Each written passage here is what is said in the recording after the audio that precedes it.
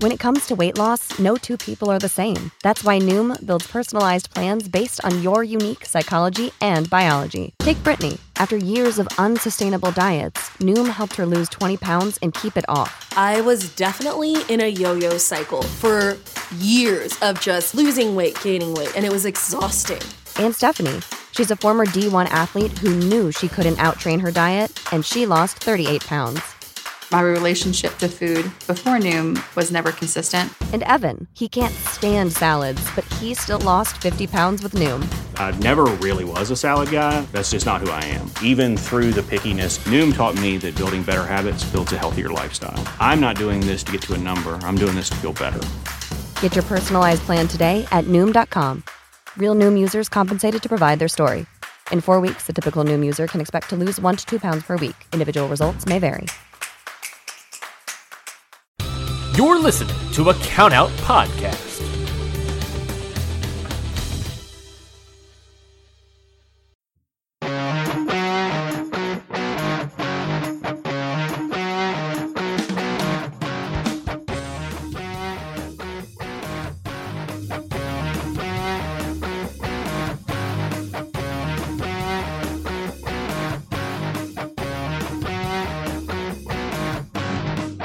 Everybody, and welcome to Ring Post Radio, the only podcast that blocked Teddy Long before he blocked us.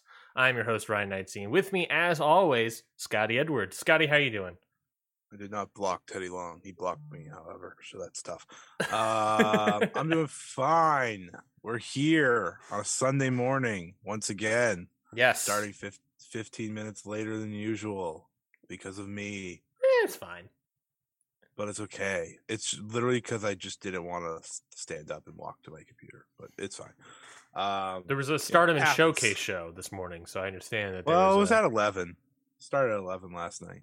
So. Oh, they get out of here. Well, I guess that's. Yeah, I did. I just said I didn't want to get up. I didn't say. I didn't come up with any excuses. I think that's 1 minute into the podcast, and you and I are arguing. What are you talking about? Get out of here. But I'm here. I'm present. Yeah, I got a lot to talk about today, so I'm just gonna stop talking now. Well, there we go. I thank you for walking from your desk to your bed to your desk. This is what we should do. There should be I wouldn't be surprised if we do an episode where it's just you and I in bed, not together, but separate beds, separate beds. Make that abundantly clear. Unless Scotty wants to, in which case we can figure it out. That'll be my review for some random show that I don't want to talk about. Yeah, I'll just bring my laptop over. I'll be laying in bed, and I'll be like, "This is what you get today." When we do our NWA Hard Times 3 review, and then when I fall asleep halfway through, Ryan's just gonna be like, "All right, that's the show." I'll be like, "Tyrus, not a bad guy, right?" And you're like, "All right, that's it." No. Fuck Tyrus. Don't Anyway, start on that today, please. No, I won't. Fuck Tyrus. We got a pretty big show today. Pretty significant stuff happening all over the world. AEW obviously had a great week with Grand Slam and Grand Slam Rampage. Impact Victory Road took place. Plus, we got a little bit of previews, kind of, for New Japan Royal Quest, and of course the 5-star Grand Prix final for Stardom. Before we get to all of that, let us talk about the news that started cropping up this week in the world of professional wrestling. So first off, top it all off, WWE announced that this was on Monday, so this is a while ago. WWE announced that Survivor Series will be getting 2. Holy shit, that was this week. That was this week. When I was looking up news, I was like, oh yeah, this came out Monday. Oh my god. Survivor Series will be having 2 War Games matches. Yeah, sorry. War Game! Thank you. They have to find a new guy to do that, I guess. It was announced via The Ringer that Triple H said that WWE is changing its approach for Survivor Series. Instead of the traditional Raw versus SmackDown format, the War Games matches will be storyline driven. Quote, we'll have a men and War Games match in a women's War Game match. The tradition of the Survivor Series have ebbed and flowed and changed slightly over time, but this will be similar to that. This will not be Raw versus SmackDown. It'll be much more storyline driven. I still look at it as a traditional component to Survivor Series, and there because it's large teams of people competing, we just upped the ante a little bit with War Games and made it evolve. Oh god. So yes, War Games is on its way to Survivor Series this November. Seemingly, the main roster for the first time ever. What's that? The main roster of WWE for the first time ever. That is correct. Making its way over from WCW to NXT to now graduating to the main roster. It developed enough. It could get. It finally got promoted. It took a number of years. It's taken a long time for War Games. It went the Aaliyah route. Okay. War Games needed some time. Needed to work. As War Games officially as good as Aaliyah.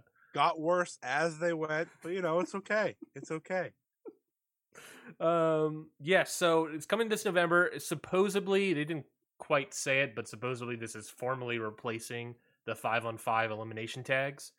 Okay. Which, it's fine. I think for me personally, we've kind of run that story into the ground a bit, especially the brand versus brand storyline. For the past couple of years, the first 2 times were fun. Yeah, I think then the NXT one rejuvenated it. I agree. And then it was just dead in the water. Yeah, and it's just that sort of thing. Also, it's like it also became not just that it was dead in the water after the NXT thing, but also around that time they did the draft right before, which made just the logic of confusion of brand loyalty just really weird.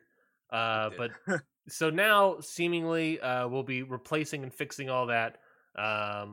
We still draft has been moved around, so no one knows exactly when it's going to be happening. But at the very least, War Games is happening this November.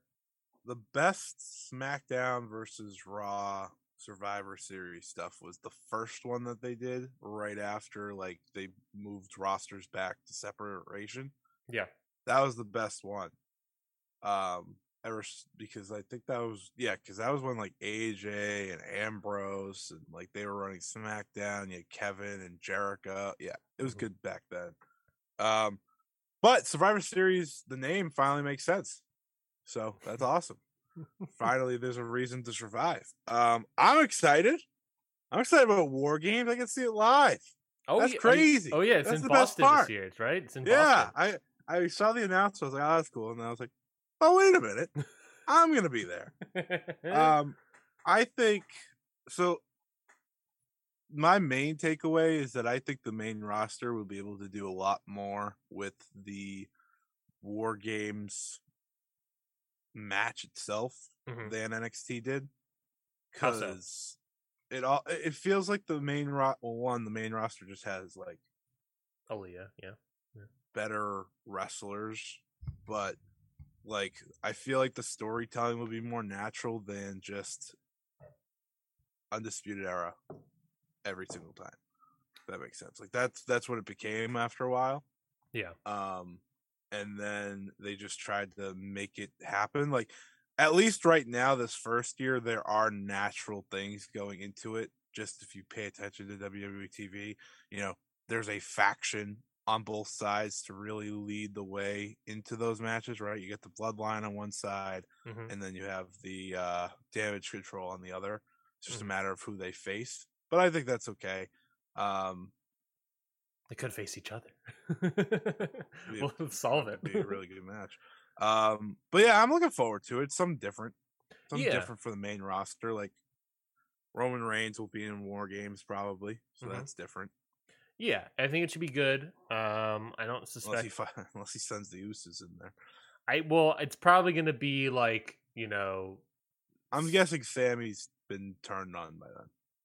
I don't know. I was expecting Sammy in there, and we do the classic 5-on-5 with Usos, nice. Roman, Solo, and Sammy, and then random team. That's the problem, is that they have to build up a solid babyface team on both sides of both the Damage Control thing and the Bloodline thing. So, I mean, the good thing is, if they want to, now there's no guarantee that they want to, but you can get a long-term build of a feud for Roman out of it. Depending on who's on that one side. If you want to do that step and then work it all the way to the Rumble, that would work. Yeah. But or even, Yeah, that's actually not a bad idea because they would need it for probably I what? think Survivor Series is the last pay-per-view of the year. And Y- then Day, until day one. yeah, then day one. Well, do they have another crown jewel, or is this no? This is the No, second they one. have one crown jewel. They already did one this unfortunately. earlier. Yeah, so they have that Logan Paul match. They have the uh, Survivor Series, which presumably he'll be in. Then they have day one, and then Royal Rumble after that. So presumably just need 2 more challengers for Roman. Yeah. So that could work out. That's actually not a bad idea. Speaking about they also have to find a lot of people to, on that babyface side. Maybe an idea they pitched one time is to pick up other people. So we got some more news from Fightful about some of the names that WWE contacted in AEW to try to quote unquote allegedly poach. Top rope, catch a vibe. So of course we already sort of know about Malachi Black, and now his contract is kind of over, but seemingly he has a conditional release situation. But we also, according to Fightful Select, also the likes of FTR, Dax Harwood, and Cash Wheeler, along with Swerve Strickland, were also contacted. They also said that besides those, I guess, 4 people, WWE also reportedly reached out to another unnamed top AEW talent in August. The name had supposedly, quote, been with the company since the start of AEW. And AEW sources were surprised to learn that WWE reached out to them. So it was an AEW original. An AEW original got a call. So, Scotty, thoughts on those names coming in? So it's MJF. Anyways, the rest of the crew, yeah, it's not shocking. That's the one thing. I also presume it's MJF, but hearing Fightful saying that AEW sources were surprised that they got the call, it's like, would they be really surprised that MJF got a call? I don't know. That's just me saying. It must have been Dustin Rhodes. Now we're talking. I don't read. None of this. This is such like a no news story for me, and it got talked about way too much this week. Because I don't care who got contacted. They can contact whoever they want. I know people are like, oh, that's contract tampering, but like this is wrestling. Wrestling doesn't work the same way as like the National Football League. So let's stop acting like it does. Swerve's is my favorite one. Yeah, Swerve is great. Swerve's like, hey, no. Shout out Bobby Fish for trying to get his friends to quit so he could get a job. That Impact paid him. So yeah, Swerve. I like Swerve saying, and then like after that news kind of went around, Swerve went on record and being like, "Oh, I've been loving AEW way more my entire run of NXT." It's like, all right, we know where Swerve's feelings are at the moment, so I don't blame him one bit. Speaking of other people that left WWE, it was formally announced from Stardom that Kairi is officially joining the IWGP Women's Title Tournament, but not in that Japanese side. She's part of the international side of the bracket. She is the one with the bye. So Kairi is joining the tournament. She will be facing the winner of Ava White and Alpha Female at another Stardom show in October, I think.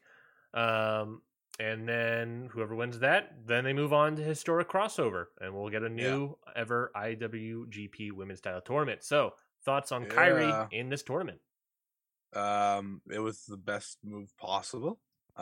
She will go to the finals. If that shocks anyone. Now, don't get me wrong. Stardom did something today that definitely doesn't have anyone jazzed in terms of Alpha Female and the new group that she has formed. But that sounded like a classic Ryan transition where you said nobody jazzed D Gabbert, Alpha Female.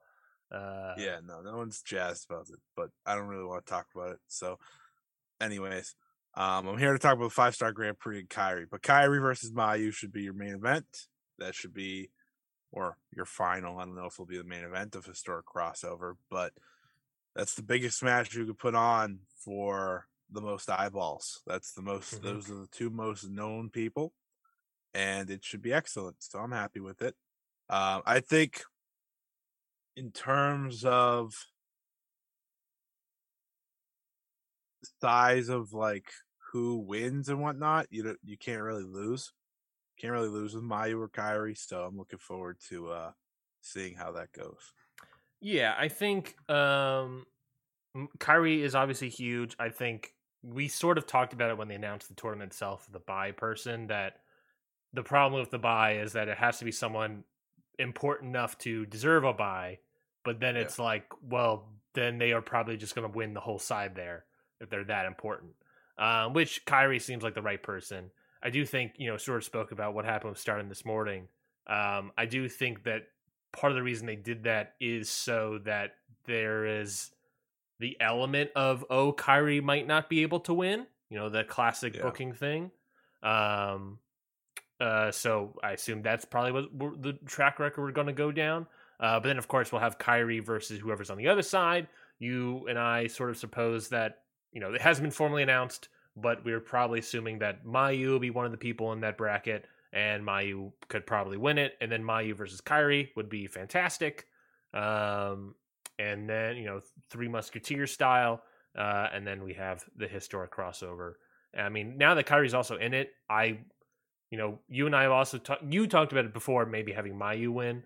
But I've had both of them. Yeah, I named both of them because if they want the biggest name, it's those two. Yeah, and Kairi would also be a very interesting win as well. Just so the idea of this person is going to be on New Japan shows, this person's going to be in America defending it as well, on Strong and stuff like that. Kairi makes sense. The only thing is, I don't think Kairi has any part of her that wants to come back to America. Really? Well, she left. Well, good point. Purposely. Well, she also left during the pandemic, so I don't blame her on that part. Yeah, but she left because she's married. Yeah.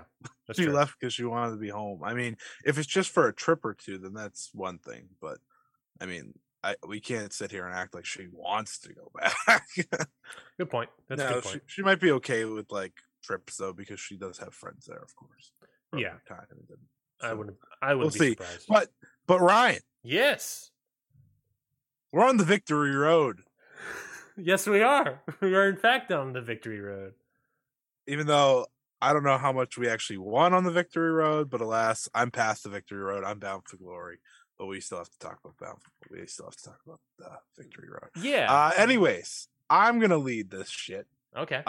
Because I'm the captain now. I also didn't watch it, so it's probably better if I do that. Yeah. I'll fully admit that. But Impact Wrestling Victory Road happened this past Friday night on Impact Plus, as well as whatever their YouTube service is. I have a few questions for you. I don't necessarily care about half these matches.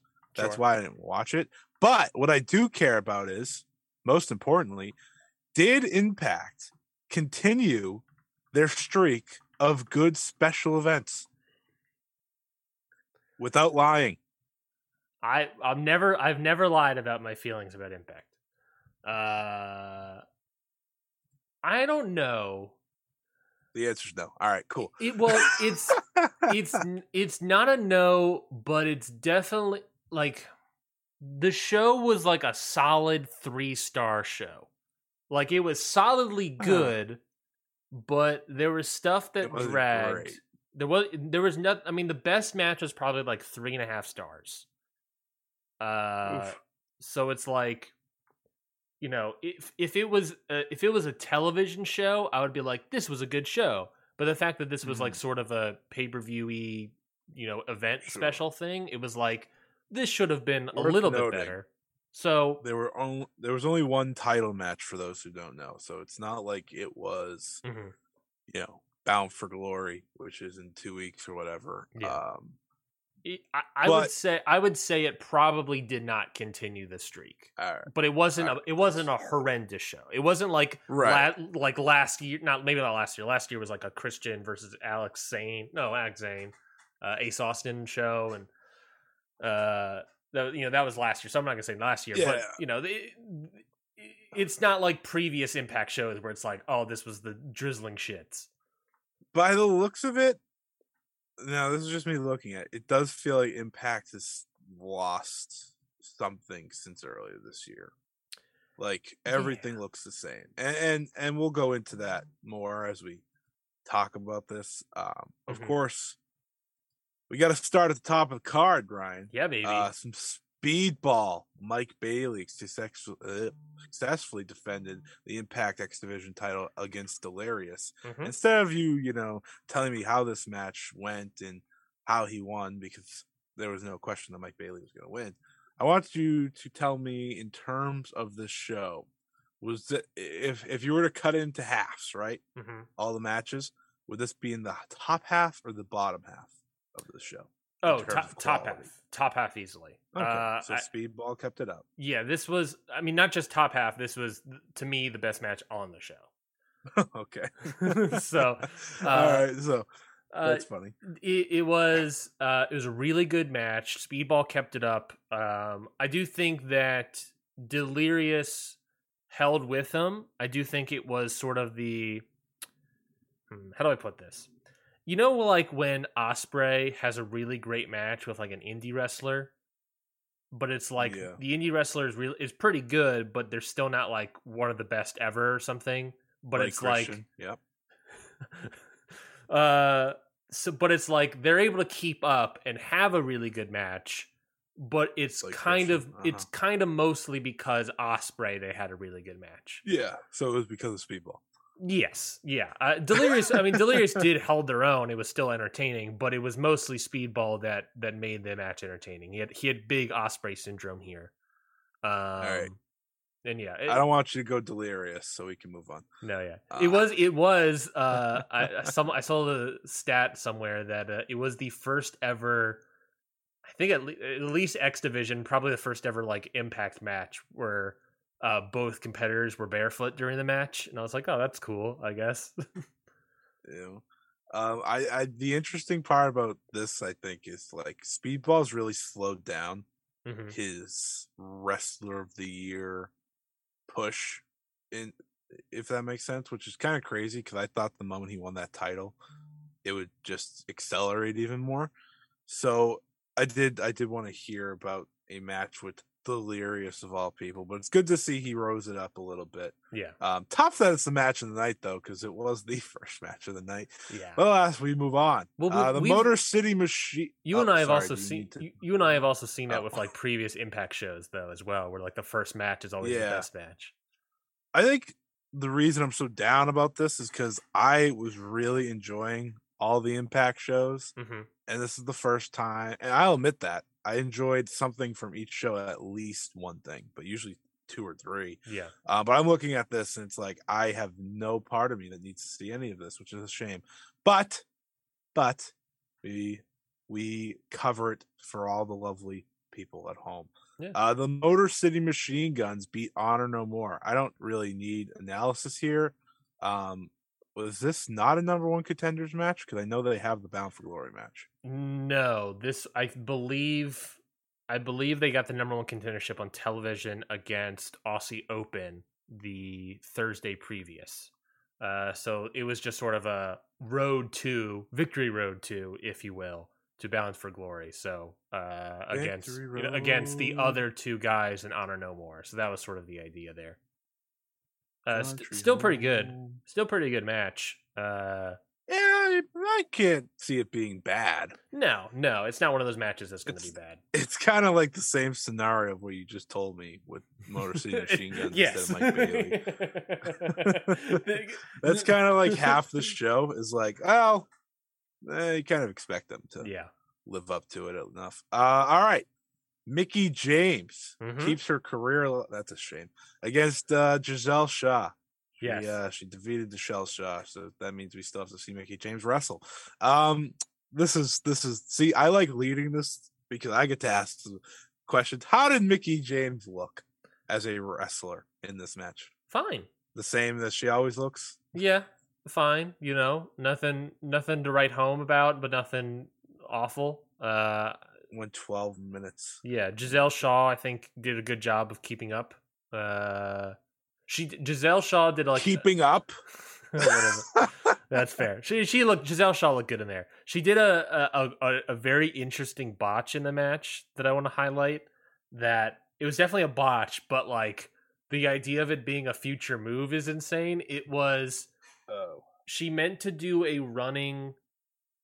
Mickie James is on the outside. Giselle Shaw is going to do a dive to the outside, but doing the over the top rope spinning, sideways spinning, whatever that's called, crossbody thing. Not tornado. I think that's the vertical. But the way she does it, she doesn't do it quite well and ends up basically kicking Mickie James in the back of the head when she does the move. And it's like, oh, that was a real botch. But at the same time, she just did a running, like, corkscrew enziguri to Mickie James. Like, whoa, that was pretty cool, though. I mean, it's kind of cool. Pretty cool spot, though. So, it is what it is. But I was like, hey, those cool spots, we just invented something. I don't know.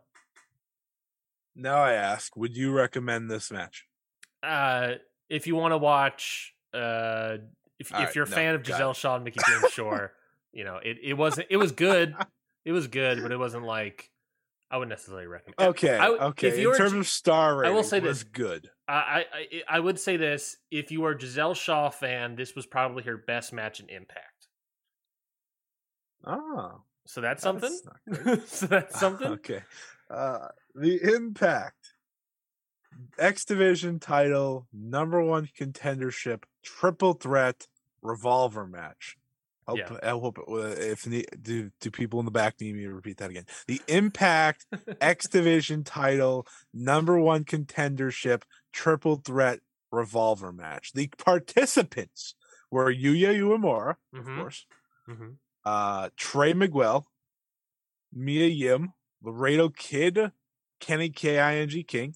Thank you. Black Taurus, Alex Zane, and the winner, Frankie Kazarian of AEW. Also has me blocked on Twitter because I said his match was boring. So not bringing my bias into this, who was the shining star of this match? Yeah, I'm bringing you the tough questions because I honestly, if there was a match that was at least entertaining on this show, it's probably this, but it went really long, 24 minutes and 8 seconds. So,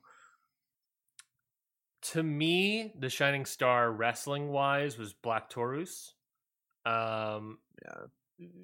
were, but the match kayfabe wise, the person that was in there the longest was Mia Yim, so they were definitely trying to showcase her the most. But I love Black Taurus, so he was really good. Everyone else got good enough spots in it, but Black Taurus I just really enjoyed the most. You know why Impact will never be great again or ever or whatever? Why is that? Is because instead of doing Black Taurus versus Mike Bailey, they went with the history thing instead. That's their problem. They can't avoid going historic ever. Instead of just going with the best match possible, they always have to kick themselves in the face. Mm-hmm. Nonetheless, are you excited for Speedball Mike Bailey versus Frankie Kazarian? Like you said, it's historic. It will be if he beats Kazarian. Well, assuming he has one more defense on a taping, he will potentially beat Kazarian to beat Christopher Daniels' record of most defenses with the X Division title. So do I think it'll be good? It's Mike Bailey. Right? I mean, I just told you, Bailey. I just gave you my thoughts on Delirious, and I personally will say that Frankie Kazarian is better than Delirious. So it has to be better. It has to be a good match at minimum. It's just a matter of how good will the match be. That's fair. All right, next match, according to Cage Match, is the second best match on the show. I have a hard time believing it.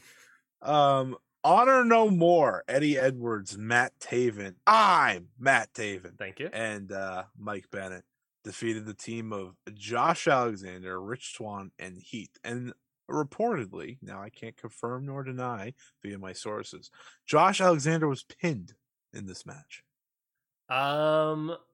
I do not remember at all. That's the best analysis I could have asked for this match.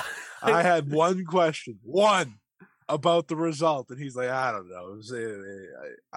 I got Impact out. Instead of watching Rampage Grand Slam, I had to watch this. And to me, I can't even remember who got pinned. By the way, I do know that Josh Alexander got pinned. I just wanted to see if you did.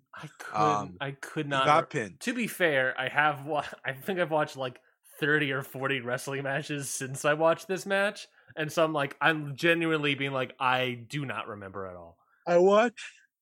1 second, big yawn. All right. I saw the Impact spoilers for their tapings. By the way, a match on the show happens again. You can figure out which one. It doesn't excite you either way. So I was gonna say mostly Machine Gun versus PCO and Vincent. That would have been my guess. I was like, that's Mickey James versus Giselle Shaw.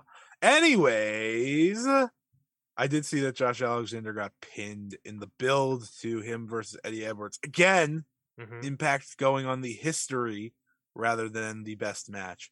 If you don't have many more words to say, we could always move on. Well, I can't believe that I'm asking you this question, but can you tell me who pinned Josh Alexander?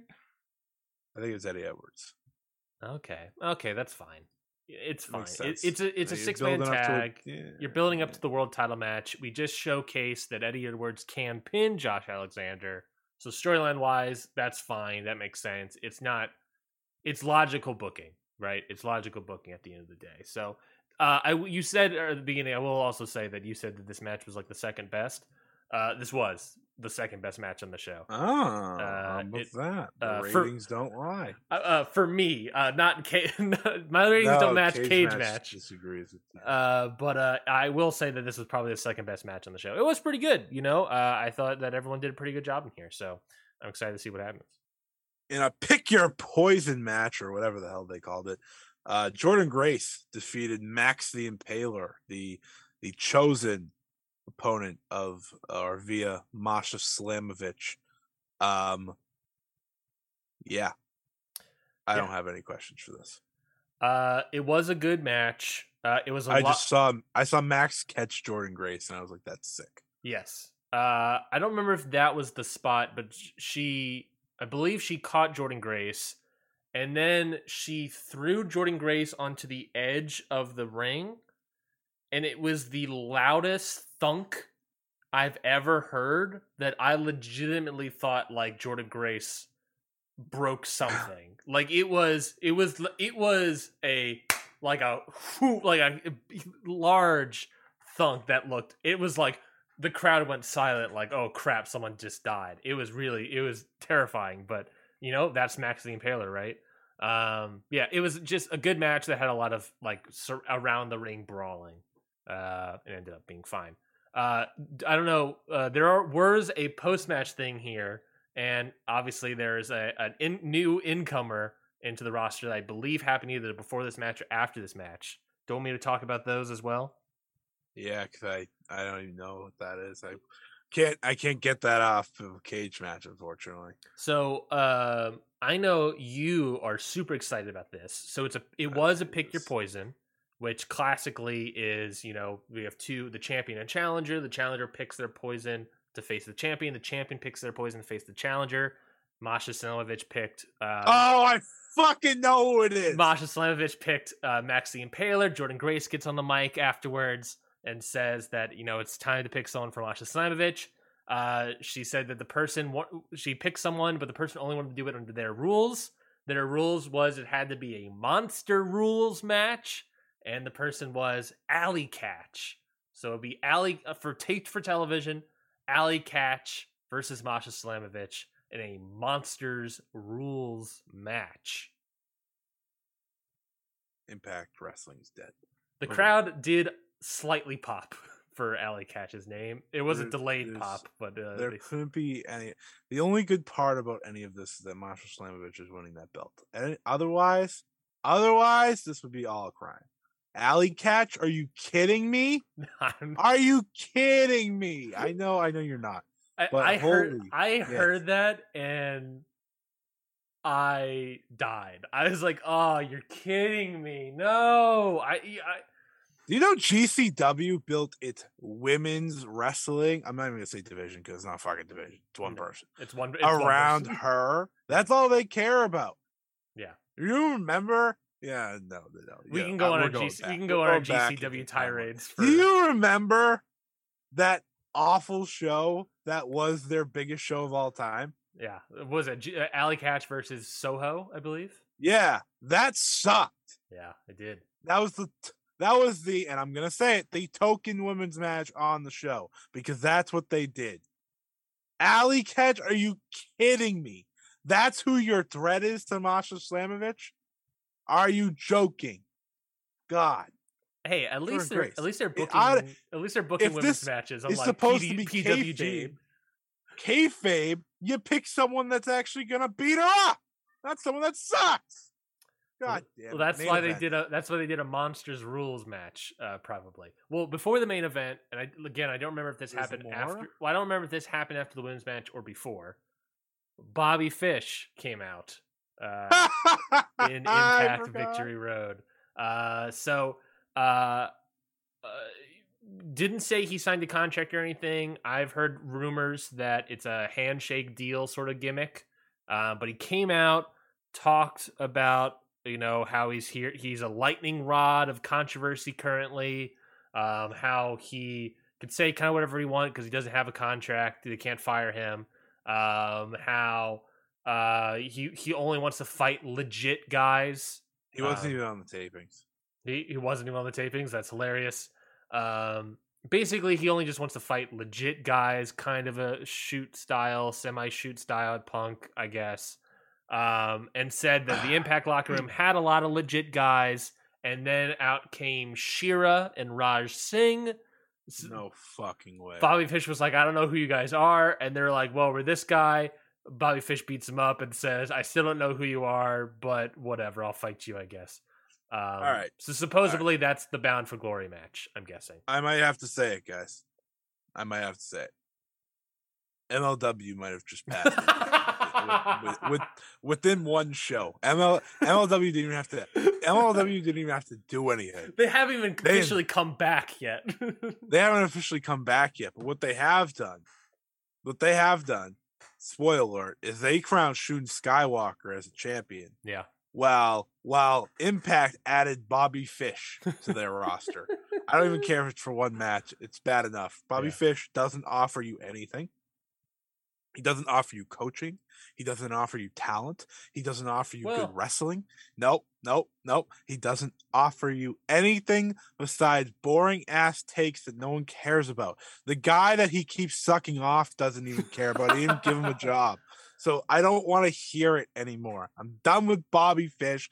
Guess what? Kyle O'Reilly's best tag team partner wasn't even Bobby Fish. It was Roderick Strong. So get out of here. Let's move on. I can't talk about the Fisherman anymore. I do have 2 points, though. My well was just in regards to the coaching aspect. He has been taking independent coaching seminars, so you can take that as it was. He stole pizza yesterday. I don't want to hear it. So he did an indie coaching seminar of Black Label Pro, and they talked about it during the show about how Levi Everett was there, and I cannot imagine Levi Everett, the Amish wrestler, being trained by Bobby Fish. There's just something about that very funny to me. I also wrote down multiple jokes because I had a tweet about it, and I just... Are they all old person jokes? No, I wrote... I didn't write anything. I just wrote... His best friend, the Queen, died. I wrote, so Triple H didn't pick up the phone. What is Robert Salmon doing in the Impact Zone? Was that supposed to be the 923 debut? That's a good one. Is AEW a legit company now that Impact picked up their first disgruntled ex AEW employee? So yeah, there's it's seemingly it's a handshake deal. So who the heck knows? That's just a rumor. I don't necessarily know anything for specifics. I'd wash my hands personally. But alas, we move on. It's Impact. This is what they do. This is the kind of people they pick up. That's God. It is what it is. Impact had such good vibes with me, and they're pissing it all away. I will say though, this, like you just said, it was the Alley Catch, it was the Bobby Fish, and it was the main event that we're about to get to. that really I was just like, oh, I'm starting to get out. I'm starting to get out of Impact. Why didn't I watch Rampage Grand Slam? Well, that is because I wanted to go to bed, but that's true. Anyways, the Barbed Wire Massacre. Steve Schmacklin defeated the team of Moose. Not team. They weren't a team. And Sammy Callahan. So maybe it would have been better. All I know. These are the things that I know from the main event. I want you to confirm, and then I want you to continue. Sure. Because this is how I do analysis for these things. So what I know is that Sammy Callahan dressed like Mick Foley. Yes. I know that Sammy Callahan brought down the match a lot. Yes, I would agree. And I know that Steve Macklin won. Those are the three things I knew. Yes, and I'll add to that. Is I correct in all ways? You were correct in all ways. Woo! And I'll add to that not only did Steve I'll tell you about hard time. Not only was Steve Macklin the winner, but he was also the best part of this match. He did a phenomenal job in this match, I will say. To address Steve Macklin's good. He is good. I've really been enjoying him. If there was anyone that can maybe this is the idea. If there's anyone that can in Impact, they can probably have be the next X Division title holder after Mike Bailey. Not saying Mike Bailey loses. Maybe he just does the, X Division, relinquishes the title to go after the world title. Macklin, I think, is a good person to go for that X Division. I think that is legitimately a good idea. So to address point number 2 about Sami Callihan dragging this match down, 100%. This match was 25 minutes long. It was plotting. It was boring. It was everything you don't want in a barbed wire massacre. I was insulted by how boring this match was. Macklin was great in there. Anytime he was in the match, it was good. Moose held his own. Sami Callihan was the worst part of this match. He is so slow now, post-injury and all that stuff. He's so slow. He's obviously gained a bunch of weight, which is fine. Yeah, talk but that shit, Ryan. He's gained a bunch of weight, which is fine, but he's definitely slowed down significantly. And he's just not. And now Sami Callihan, a guy that at one point in time thought was going to be the breakout star of the Switchblade conspiracy, is now doing tribute acts with Raven and Mick Foley, Cactus Jack. I think it's really Cactus Jack, but Mick Foley, Cactus Jack, Raven. We're now doing tribute acts in Impact and only basically doing these deathmatch stuff, which are super boring. What are we doing, Sami Callihan? I do not understand it. I am okay if he stops wrestling altogether. He does a good job as a booker for Revolver. Just I don't want to see the guy anymore on my screen, let alone in this company. You just embraced your Scott E on that one. I did. Holy shit!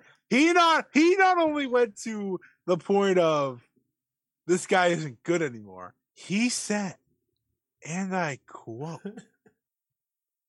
"Fuck this shit, I'm out." He said, "Retire." Yeah. He said, "Get the fuck out of here." It was. Look, and I get if people still like Sami Callihan, that is fine. But it's just he is barely a shell of who he was years ago. Before with the Switchblade conspiracy, even compared to his last great match was against Kenny Omega. Kenny by God Omega. Probably. And it was against Omega, so there might be a reason why. Was that not his last match? I think he had a match after that was against Trey Miguel, and that was pretty good. I remember that being pretty good. But yeah, no, it is. He got injured, and since he's been back, it has been a lot of at best good, at worst horrendous. My favorite part of the rant, my personal favorite part of the rant, is he was supposed to be the breakout of the Switchblade conspiracy. Are you joking? We picked him over Jon Moxley. People legitimately picked him back in the day over Jon Moxley. And to be fair, who would have guessed that Jon Moxley would be where he is today, I guess. Jon Moxley, probably. True. But it have you heard that man talk about himself? Wrestler? True. That's true. It's so seeing Jon Moxley where he is, talker that he is, the kind of wrestler he is, being the champion of a top company versus Sami Callihan in a minor promotion in the United States, just doing deathmatch stuff, boring as hell.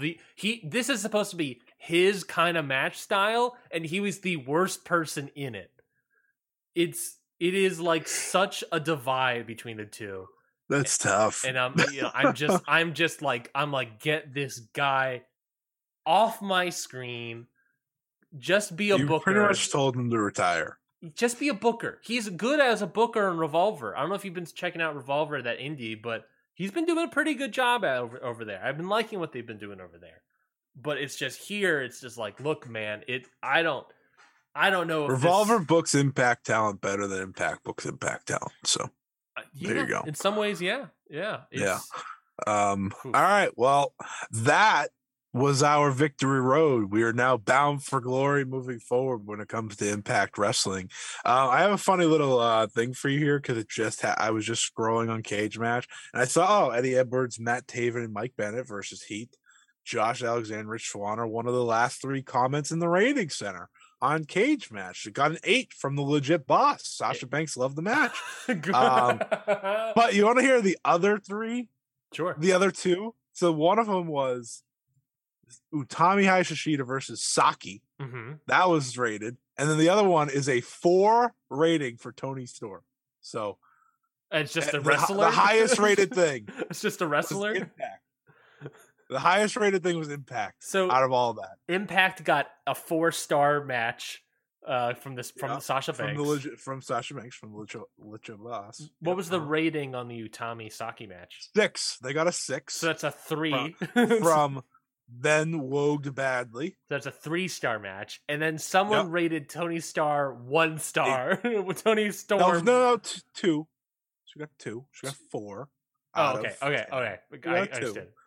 Put a little respect on the AEW Interim World Women's Champion name.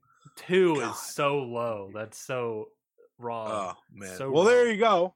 That is officially the Impact Victory Road review. And as I said, we're bound for glory now, baby. We're bound for glory. We are bound for glory. Next week will probably be our Bound for Glory preview. And I will say that, too, is that this show very much felt like, I jokingly said Victory Road 2. It basically was. It was a Victory Road to Bound for Glory. This was a lot of, they announced a lot of matches. They put together the Mia Yim versus Mickie James match on the show as well.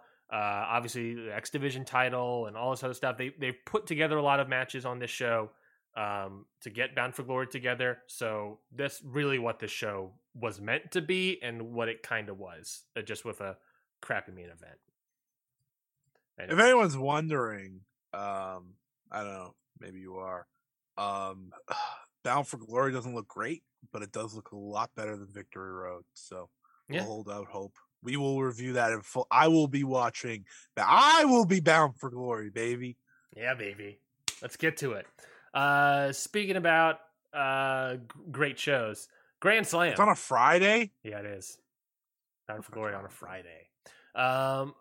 AEW had their Grand Slam week, their Arthur Ashe Stadium, one of the only 10 shows to have $1 million gate. So congrats to them on that. They had a bajillion matches on the show, and for both for Dynamite and Rampage. Let's go through and talk about it. Takes. I passed up on going Grand Slam first because one, I wanted to start it off with Impact, start off the show hot with the biggest topic going on in wrestling. We knew that people wanted to talk about. People wanted to hear my thoughts. I also very much wanted to save my heated discussion for later because I get very tired after I do this. Yeah, this is the meat of the show, probably. Meat and potatoes, baby. So let's get to it. Let's start off with Grand Slam protein. Dynamite with the Ring of Honor. Whatever a potato is. Ring of Honor World Title match opening the entire week here. Chris Jericho defeats Claudio Castagnoli. I think I made the joke last week of it would be insane if Chris Jericho won the title, and guess what? He won the title. Who's ready for my hot take? He's brought dishonor to Ring of Honor. Scotty. This was the best decision for Ring of Honor. One, Chris Jericho is having another career resurgence. I was going to say a career resurgence, another one. He's had a billion at this point. Two, the match was really good.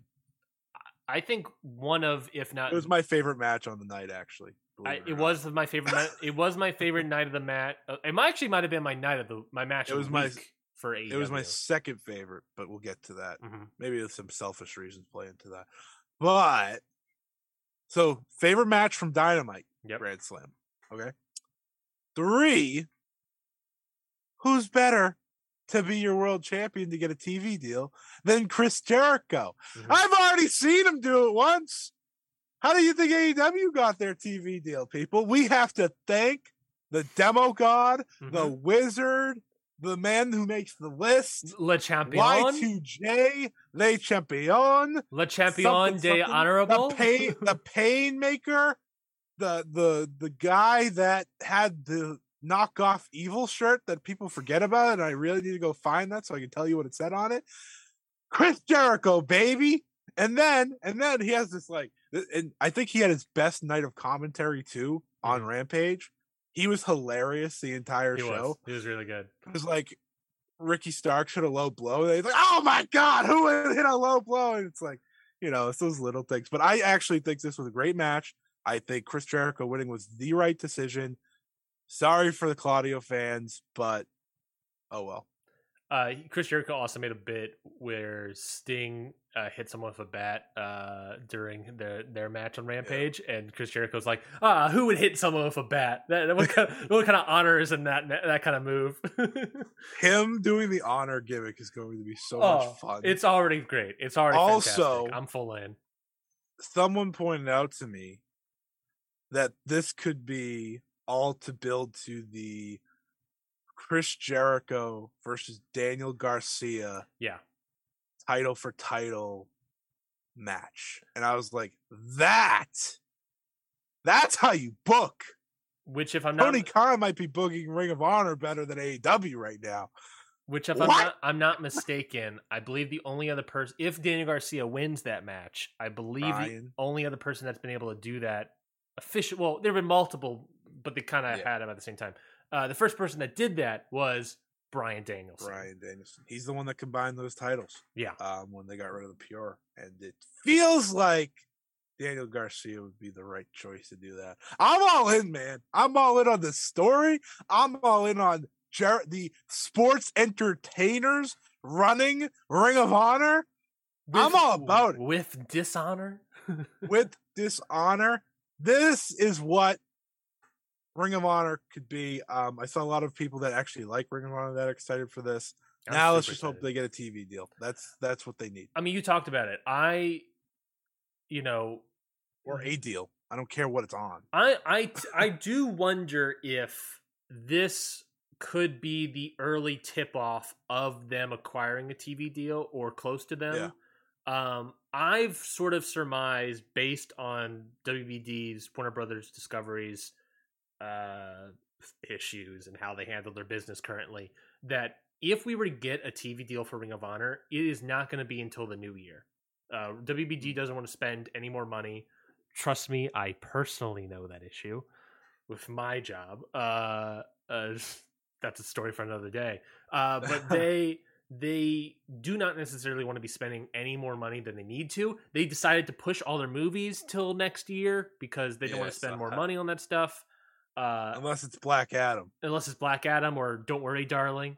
How'd that work out? Sorry. It's not wrestling. I mean, it got a lot of press, I guess. So they don't. If we're going to get a Ring of Honor television deal, it is not going to be till next year. That's okay. So with them, that is true. Talking to the Zone. That is true. potential things, which it sounds like it would be more for outside of the US than anything. But Sure. Yeah, I imagine it's that. interesting. I imagine ideally, if I was Tony Khan, ideally you just want to keep it all in the same room. You don't have to. Yeah, for sure. I mean, WB has the thing with like USA and Fox, which is nice. You get a lot of money in that deal, but then you have to deal with two masters, and that is also a difficulty. Sure. Well, no, WWE said you don't get a world champion. Fuck you. That's also true. Yeah, no. So I think it's a great idea. I think Claudio had a really good reign, really solid reign. He had a good TV reign. Yeah, and he has good TV reign as he could. Yeah, and also it doesn't mean, and he has been booked very well, and booked really well. But also, let's say is Chris Jericho is still a bigger star, and if you're trying to also sell Ring of Honor television, well, you already sold a television with Jericho as champion before, so why not do it with him again? I don't blame it. I think it's a good idea. I also have a thought here. I think Tony Khan needed Claudio to be free of a world title so that he can plug him into more things now. Yeah. I think that's like part of the problem for Claudio so far. It's like he was a world champion, so you couldn't just toss him into things. Mm-hmm. Now he could be tossed into things and just have great matches, right? He can kind of be what Jon Moxley was before they needed Jon Moxley to be AEW World Champion, right? Yeah. Like they just kind of plugged him in for great matches. So I think that will be interesting. I like the move, like I said. Chris Jericho, like I said, is doing some fantastic work all over again. So should be a lot of fun. Yeah, and look, and it also doesn't mean that's also the other thing. Is it doesn't mean that Claudio can never be champion again, right? I mean, if let's say Claudio can be what Moxley was, which Moxley kind of is like the ace, maybe Claudio could be the ace of Ring of Honor, and that can mean that he can have the title again. I don't know. Who the heck knows? Is he cut out for that? See. I don't know. But yeah, we'll see. Otherwise, him and Yuta are probably fighting FTR too. So yeah, there's that idea. There's you could always also do Yuta and Garcia versus Claudio and Chris Jericho as a tag match down the line. Sure. That has interesting dynamics as well with Garcia in there. Besides that, all that, this match was great. I thought this match was great. I went 4 stars on it. The only thing I didn't like on it was Sakari Silken stuff. Yeah, that was weird. That was definitely weird and didn't really quite work. I think it's because Jericho missed his punch too, so it all just looked bad. But it helped. It didn't quite work, but it helped establish the idea that Jericho is dishonorable to play into the finish and play into his old kind of gimmick change, kind of still gimmick. Yeah. So, and they also made the point he wasn't the Lionheart again. Yes. He was the Wizard. Yeah. So that's his sports entertainer thing. So that's funny. Yeah, it was very good. A very good match. Next up was the AEW World Tag Team title match. The Acclaimed officially won the titles. They beat Swerve and Glory. They didn't do an audible change. They did it, saved it. They built it up even more. You heard that pop. And if it would have blown off the roof if there was one in Arthur Ashe. But this match was really good. Was as good as the All Out? No, it wasn't. Didn't expect it to be, honestly. It was going to be hard to it's hard to relight the fire in a lot of ways. But you can make an argument that this pop might have been bigger than the All Out one. I mean, that one was pretty big. I don't know. The All Out one was like that was like a raging building as that match went on. That's true. My biggest takeaway from this match is that Swerve will be one of the best heels in wrestling very quickly. Yeah, so they also tease Swerve and Keith Lee officially breaking up as well. Swerve is fantastic. I think Swerve, I mean, he jokingly tweeted out saying, there was someone that commented saying that MJF is like, not necessarily going to be like the biggest heel now in the company. And then Swerve tweeted out, it was okay, I'll be. And I was like, yes, he can be. He can easily do it. He has the charisma. He has the talking skills. He can easily be a heel. It would work very well. And Keith Lee, Swerve's an instant challenger for any title with a babyface, I think. I wonder if They'll build him up, but he could be. I wonder if what they're going to do with them. There was, obviously they can keep them in AEW. They could bring one of them to Ring of Honor, maybe. But that's the other thing, is that we always Swerve is looking like the Shawn Michaels, weirdly enough, in this tag team breakup potentially. What are we doing with Keith Lee? No one's got any idea about what we do with Keith Lee. Wait and see. I think he's more wait and see. I like the story that they're going with of like he's kind of not on the same board of like being the heel in a lot of ways, and I don't know. Well, it's good to not have all the answers. I'm kind of think would be a good idea, and this is fantasy booking, but so who the heck cares? But they don't necessarily be a Hit Row. Bring in Hit Row. You're right. You are correct. Sorry, not Hit Row. Hit Makers. I do think that Shitmaker. I don't think this would be a formal tag team, but I would love to see a tag team match of Swerve Strickland and Powerhouse Hobbs versus Keith Lee and Ricky Starks. That'd be good. That bringing back that rivalry, but now we're switching teams, and can they coexist on both sides? There's something about that scratches the brain. But this match was good. I think this match was really good. I thought that again, Bowens and Caster did a phenomenal job. Do you care much about the Billy Gunn intervention with the Famouser? No. Yeah, me neither. People are, because I bring that up because people are complaining about the multiple dirty finishes, and including Billy Gunn in that one. Well, get over it. There we go. We hear from Scotty Edwards first. AEW All Atlantic title match: Pac versus Orange Cassidy. Pac defeats Orange Cassidy. This was not nearly as good as their previous match. I did like the finish, though. I actually liked the finish of him hitting him in the head with the hammer and be like, "What? I didn't do anything." I love that. Pac is such an interesting wrestler because he could probably have the best match on every show if he wanted to, but he wrestles such a style where it's like it can be hit or miss, and I don't think he necessarily missed here. It wasn't nearly as good as it could have been.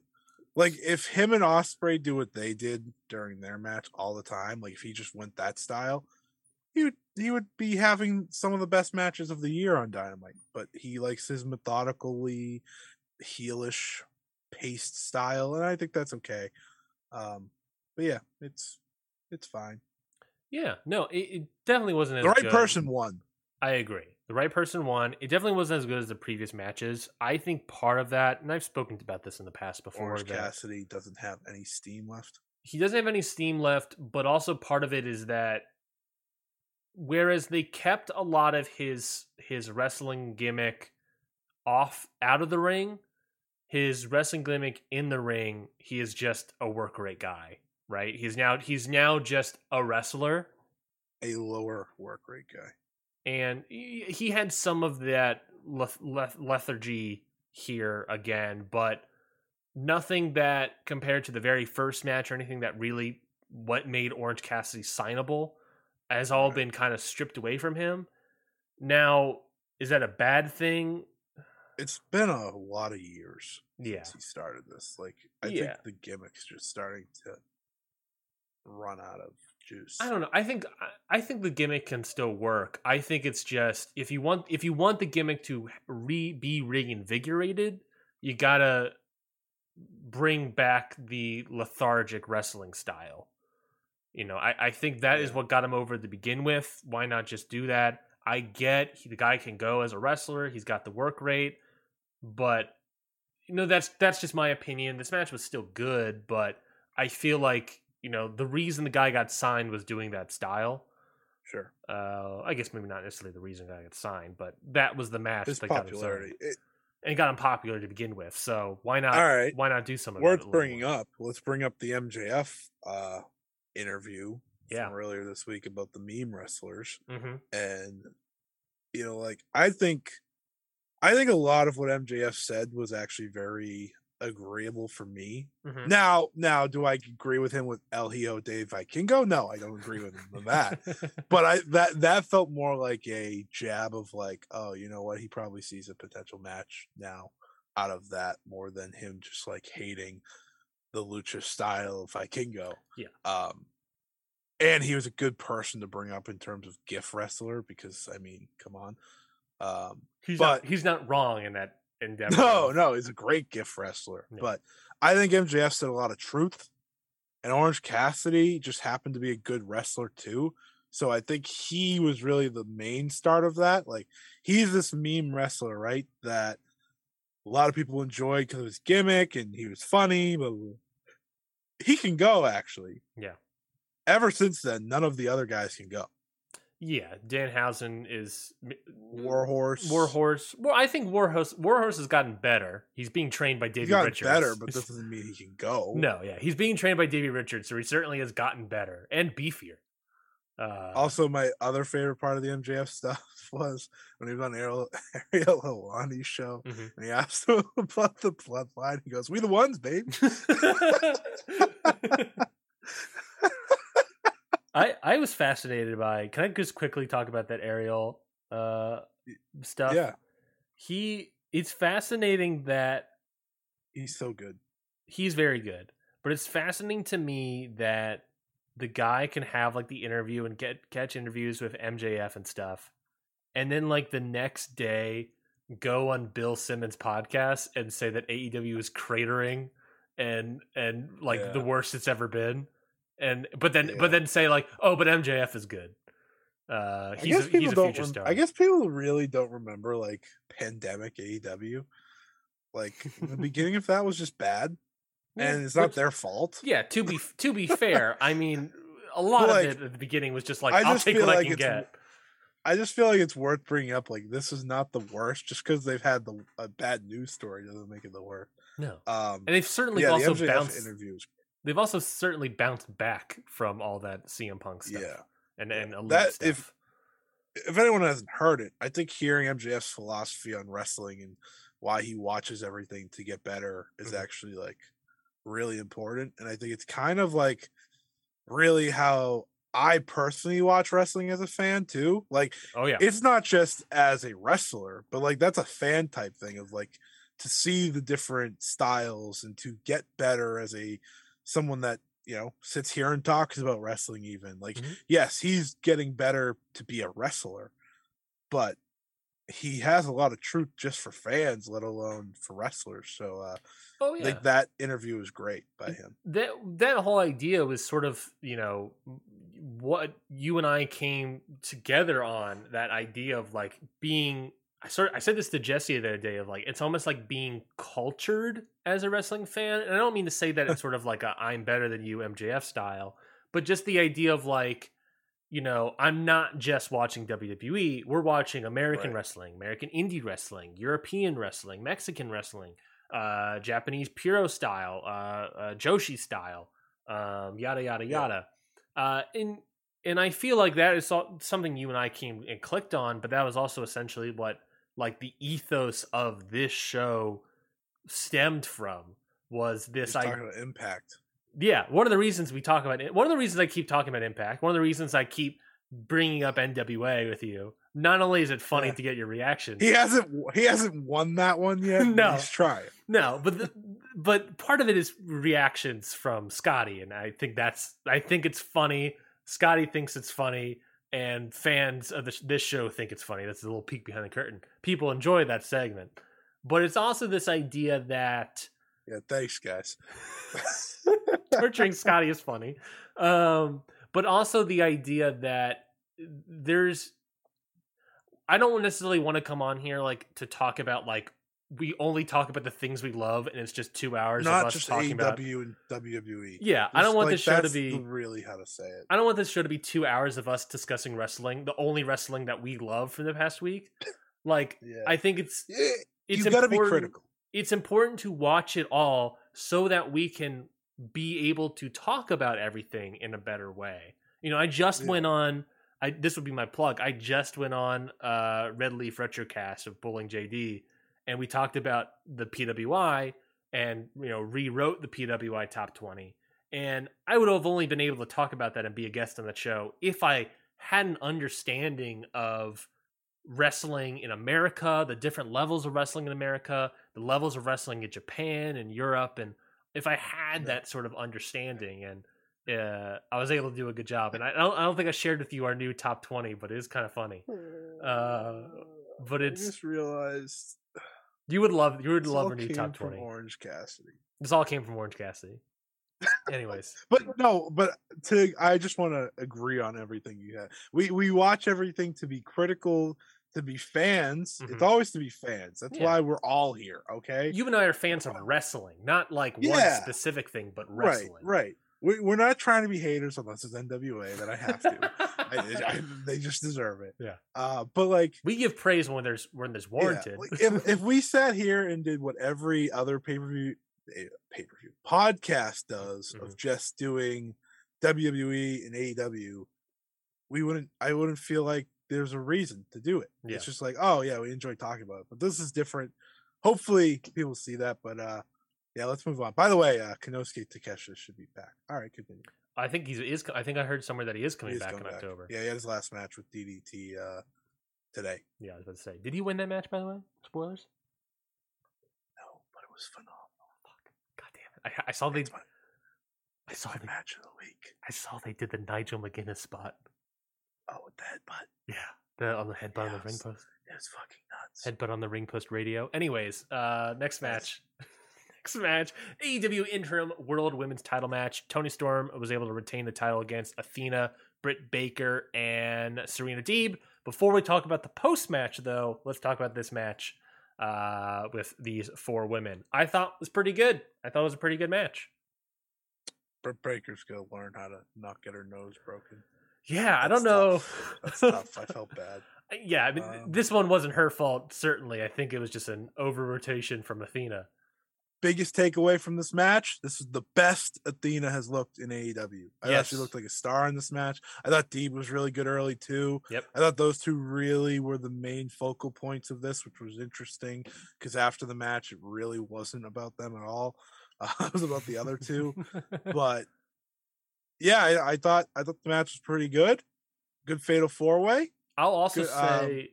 and they should probably... move away from the fatal four ways now. That's two of them. Well, but it's a good style, I guess. So I was going to say that, with all the faults of the AEW women's division, I do think that they do multi-man women's matches very well. Sure. They've done a lot of four ways for the women's title, but I don't remember any of them being bad, like they're all been pretty good. So, And maybe that's why they do them. That's why they keep doing tag matches, is to showcase more stuff like that, get more women on television, yada yada yada. It obviously worked ratings wise. This segment, this match, outperformed previous women's division weeks. So this was obviously worked. It was very good, and I thought it was a very good match. Now the post match, of course, Jamie Hayter came out and re-teamed back up with Britt Baker. They didn't do the split. Before again. You talk about the other thing, I need to share my displeasure with this. Yeah. Stupid. It's stupid. Yeah. I'm over They it. wasted our time. Yeah. They had a perfect story to tell. Yep. With Britt Baker, I know how much that means to them to have her have a story. She had a story and they ruined it. It's over. Now I don't care anymore. Yeah, I think this is the second time they've teased a split, and they didn't pull the trigger again. It just doesn't make sense to me. Yeah. Yeah. You can't tell me Thunder Rosa's injury made you change plans either. I don't want to hear it. Yeah, and I am under the belief that the reason they didn't do the split is because to make the save, Saraya. Thank you. She literally tweeted, I know. Saraya. Saraya, need her to keep that right. Formerly known as Paige from WWE, made her debut in the company. Ran off Baker, Hayter, Deeb, Rebel. No one knows. Commentary kind of made it sound like she was going to wrestle. She's not cleared. Yeah, she's not formally cleared. She also, she's Paige also tweeted, believe everything you read in the dirt sheet. So no one really knows what's happening. But she is in the company. She might be wrestling for the first time in years. So we'll see. How do you feel about Paige coming to the company? It's their biggest name they've ever added to the division. Yeah. 100%. It's not the level, and I can't stress this enough. It's not like adding a 4 horsewoman, but it is adding a tier or 2 below, which I still think is a big deal. Mm-hmm. Obviously she's known as Paige, but Saraya is a name that people know. If she wrestles, it's a big deal from various reasons. But no, I think it's a great ad as long as she can wrestle, as long as she's 100% okay, which, again, I don't know if that's true. But I appreciate the move. You went out and you went and got someone. You went and got someone that has name value, that has, so it'll put eyes on your women's division. Now, her feuding with Britt Baker right off the bat, it's expected, but the one thing I fear is it will take precedent over the title now. Titles. Yeah, that's something that, if you recall from Sheeta's reign, that I remember Baker, it was always still kind of the Baker show, which, again, always the conversation for Baker is, there's go away heat with her with some people, but there's also like, well, she's also the top draw. So obviously, 1, people still like seeing her. And 2, it's hard to not book her when she's the top draw in the women's division. I don't blame Tony Khan for doing all that. But hopefully the idea is maybe you built something out of Toni Storm. You bring in Paige. She has potential to be the biggest draw in the company now. You have right now 2 titles and the Paige, Britt Baker stuff. 3 women's storylines happening on television. You can't say that the work hasn't been put in to the AEW Women's Division. People obviously were interested in this match, the 4-way match, and watched it. And it did very well ratings-wise. So there's obviously effort being put in.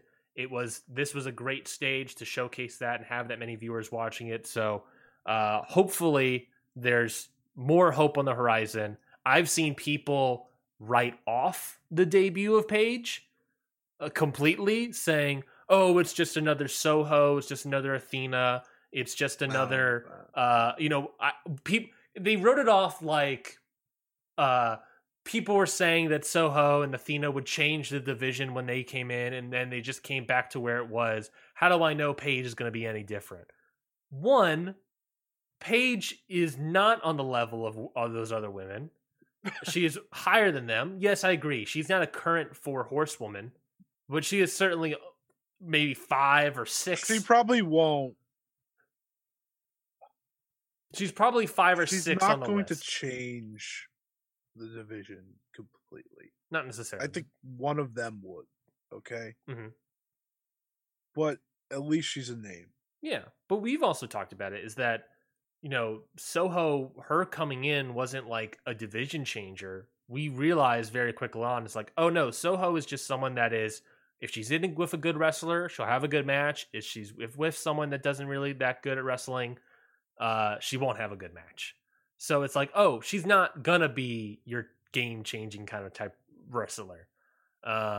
Athena, I think she's gotten a lot better. Toni Storm. I think Athena's a great wrestler. Yeah, I think Toni Storm has been phenomenal. She had a little bit of gunk at the very beginning, but once she got past that, Paige is in the Toni Storm range, I think. And I think that's fair. I think we'll definitely see moving forward if she's in that range where she's settled in the ratings wise.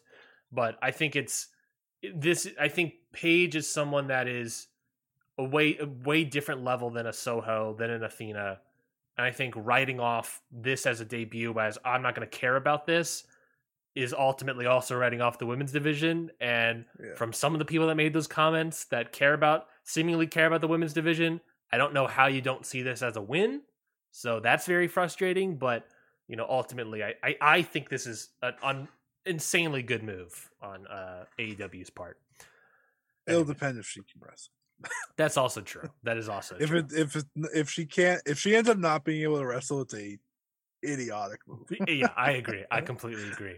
Main event was for Dynamite AEW World Title Grand Slam Tournament of Champions final match for the vacant AEW World Title, and it was in fact Jon Moxley who ended up defeating Bryan Danielson here. You and I both wanted Danielson to get the win. He didn't get the win, but surely he did put out a good, really good match between him and Moxley. So Moxley is your new AEW World Champion for the third time. Scotty, thoughts? Thought he was the best part of this match. Danielson. I thought the early going was really, really great. Mm-hmm. And then it kind of lost something. Kind of lost the crowd a little bit. Yeah. Then they started to heat it back up, and then it ended. And I was like, oh, all right. It was still a good match, don't get me wrong, but it definitely left me a little underwhelmed for what I expect out of these two, especially based on what these two have been doing in their work, right, against other people. So you kind of hoped for better, but they're so good that I think it hurts them too. Like if someone else put on this main event, you're probably left like, oh yeah, that was great. But because it's these two, you're left underwhelmed.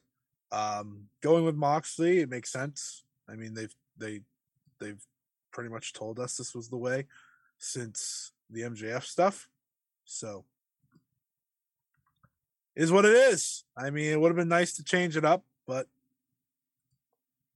hard to bet against Moxley.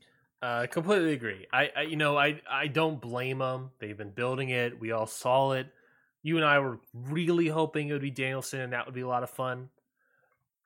But ultimately, Moxley makes sense. It's ultimately still the right call. I think it, maybe it's kind of like that Jericho Page first match where it's like we all kind of hope that it'd be Page, but Jericho's the right decision. I'm not going to blame him for it. Did you enjoy the MJF constant camera cutaways?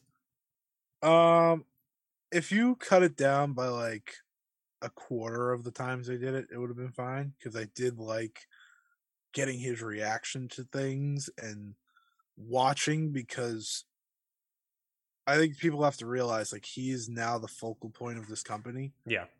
Now that he's back and CM Punk and the Elite are gone for the time being on the Elite especially.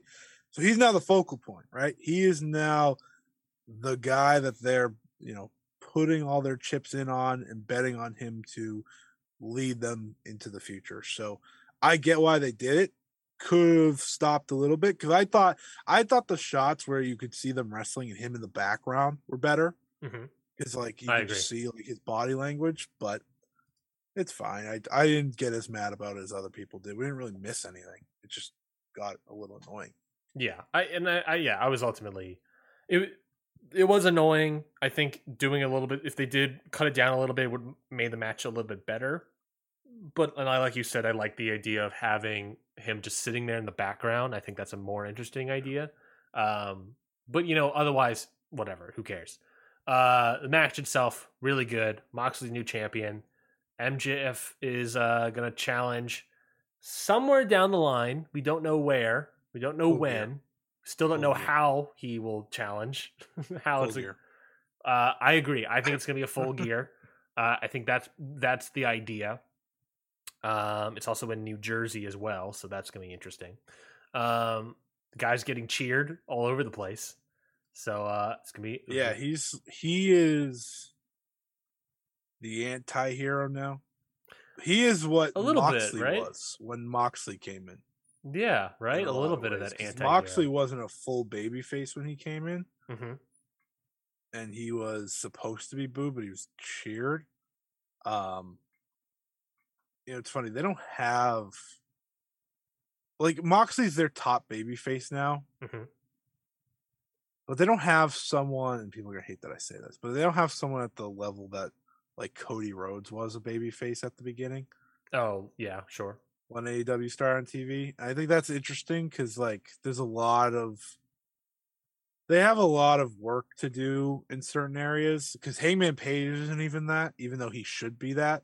Yeah. But hey, we're getting Hangman Page versus John Moxley. Sign me the hell up. First time ever. I think John Moxley is probably the closest to that level of cheering babyface. But yeah, I don't necessarily know if there's someone. I mean, that Ace promo was like really phenomenal and really was like, oh yeah, this is it. But yeah, I don't know. I see what you're saying, but I guess we'll see how it plays out. Let's talk about Rampage now. Obviously, Rampage had a billion matches as well. No DQ match to start off the show. They had more. They had what, 7 or 8? Jesus Christ. They had a no DQ tag team match. Darby Allin and Sting defeated Brody King and Buddy Matthews. They got to the point where Darby Allin was out.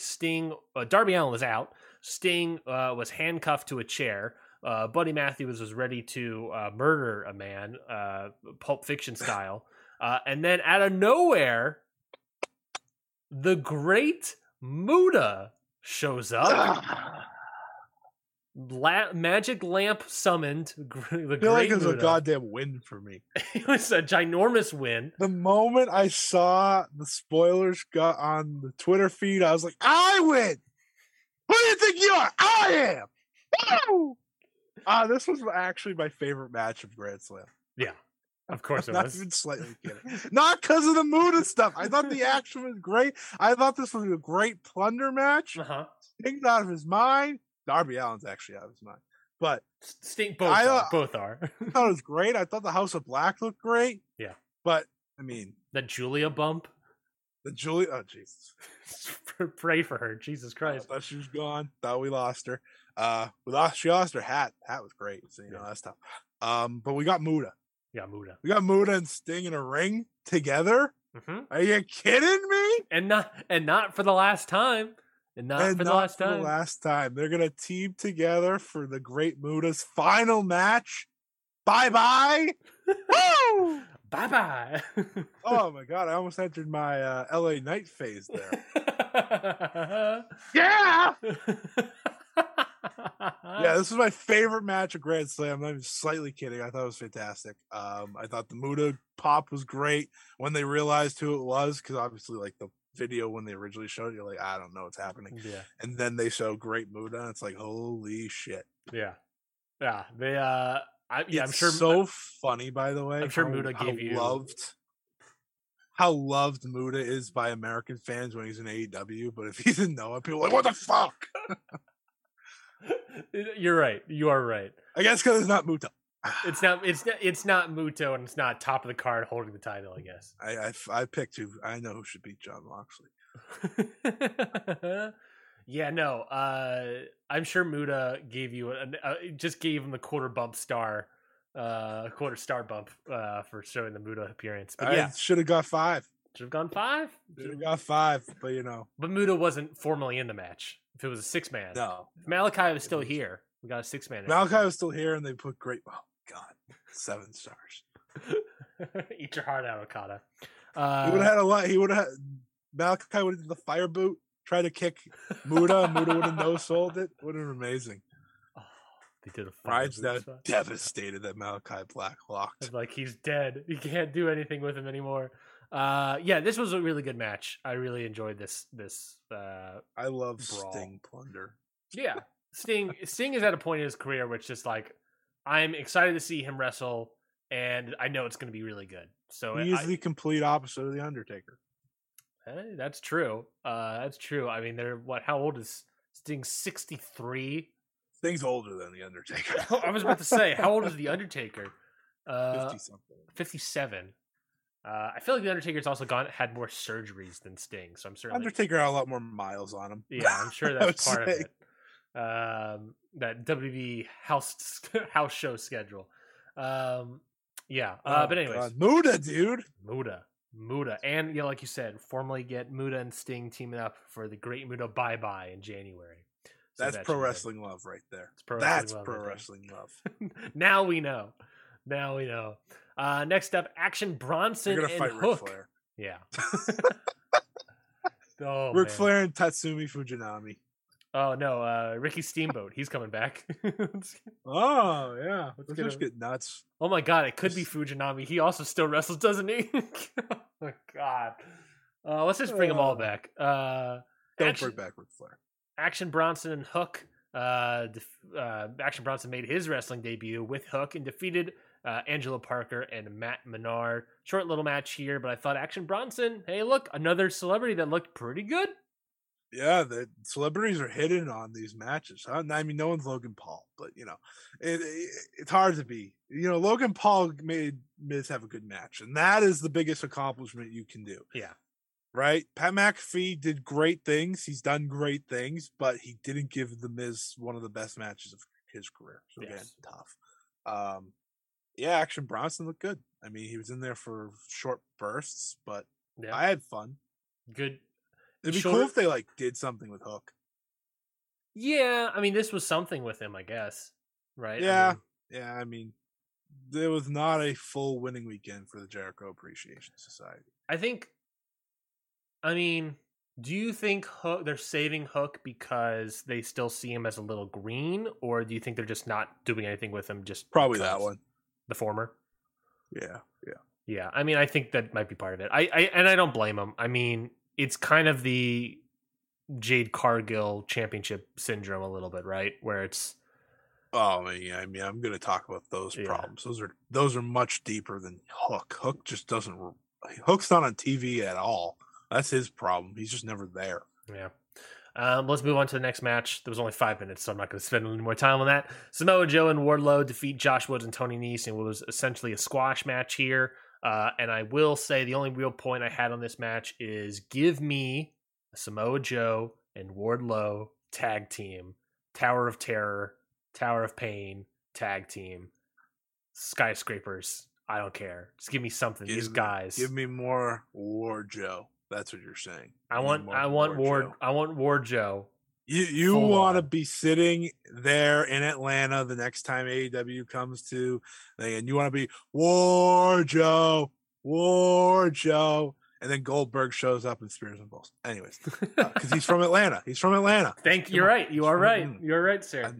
I connect all these dots. I mean, yeah, it was exactly what it should have been. Yeah. So Samoa Joe, by the way, I'm gonna keep saying this because he's back now. Mm-hmm. He looks good. He looks solid in there. I mean, he's not having real matches yet, so it's like, what am I supposed to take from it? Yeah. But I liked him and Wardlow together. Speaking of another guy that needs to get going, it feels like he's getting going again. So that's cool. And another reason why I say the tag team is that I think that would also be a good spot for both of them. Warlow can get sort of that Samoa Joe rub. Samoa Joe can hide him. He's not as good as he once was, obviously, but so you can hide him a little bit. I think it's War Joe is the goal. Oh my god! I just thought of an amazing idea. I need Chris Jericho to make the Ring of Honor World Title or spinner belt. Oh my god! Oh my god! That would be insane. if he has taste and understands where he is in life, he would do it. That would be phenomenal. Oh, that'd be insane. Anyways, Jungle Boy defeats Rey Fenix in a surprise one-on-one match here. Match was great. And Jungle Boy earned, as commentary said, another signature win. How many signature wins is this guy getting?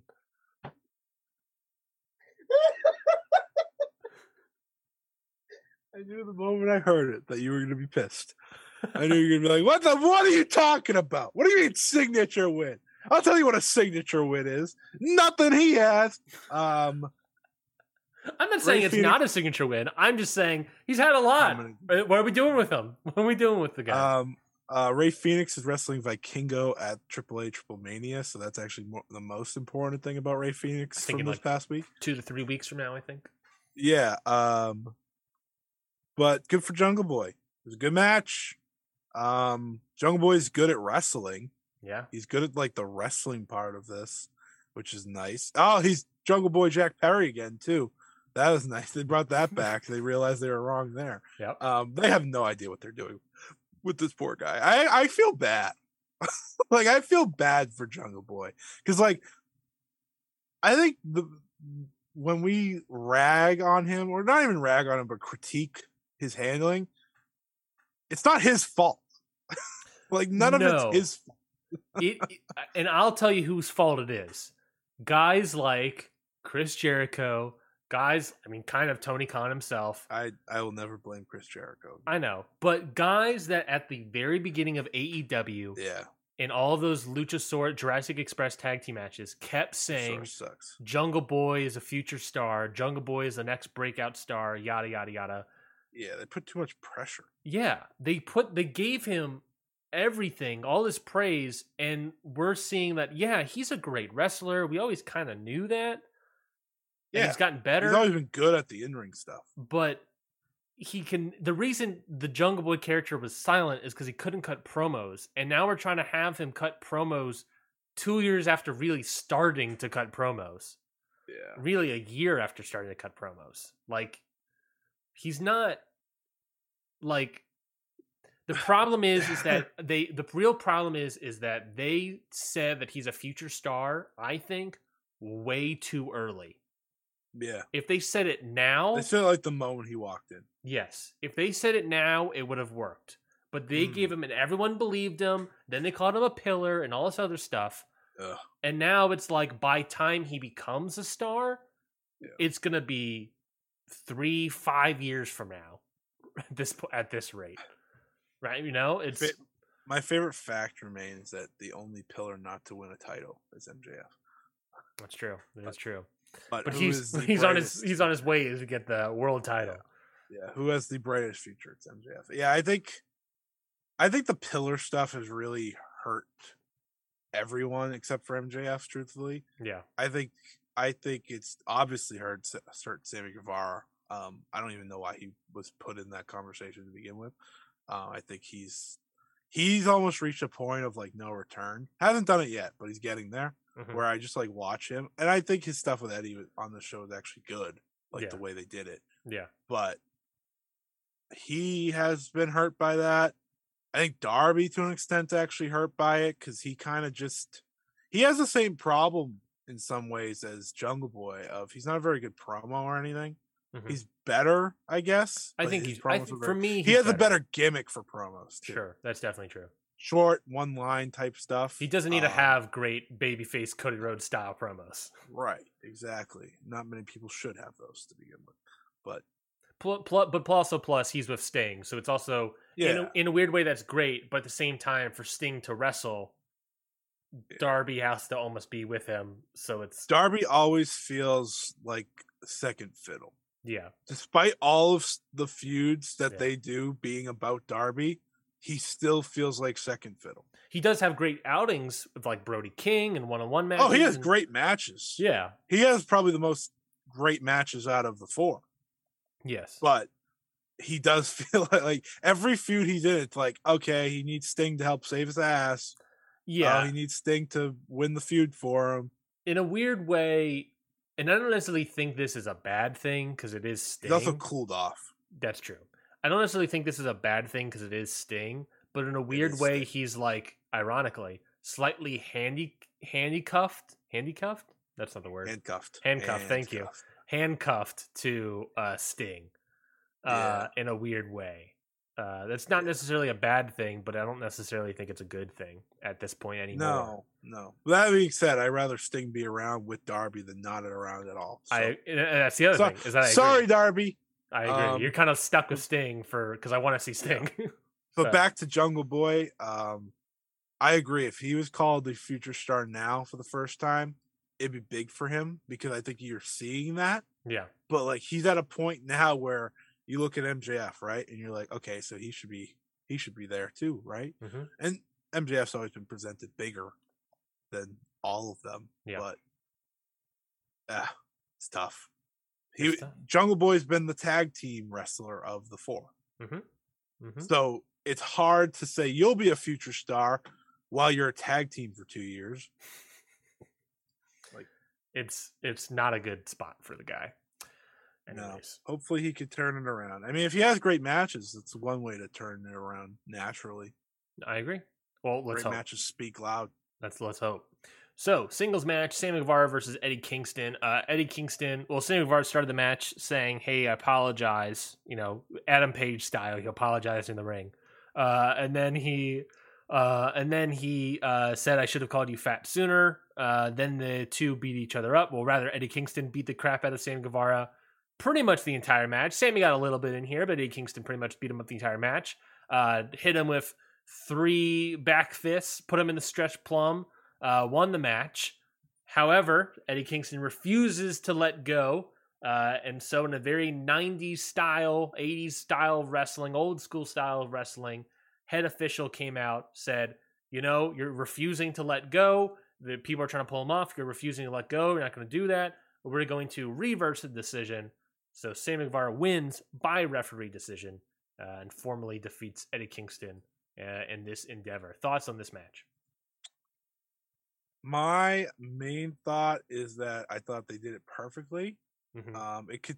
Someone made a good point on Twitter. I wish I remember who it was, that it continues the story of Eddie Kingston still not being able to win the big one because of his anger and aggression and his emotion as a whole. Right? Like, it's such an easy thing to tell. And I know some people have been like, we've been going through like some weird things on Twitter, if anyone pays attention, like with FTR and FTR, with the Cornette stuff. I think that's the main reason people don't like them now.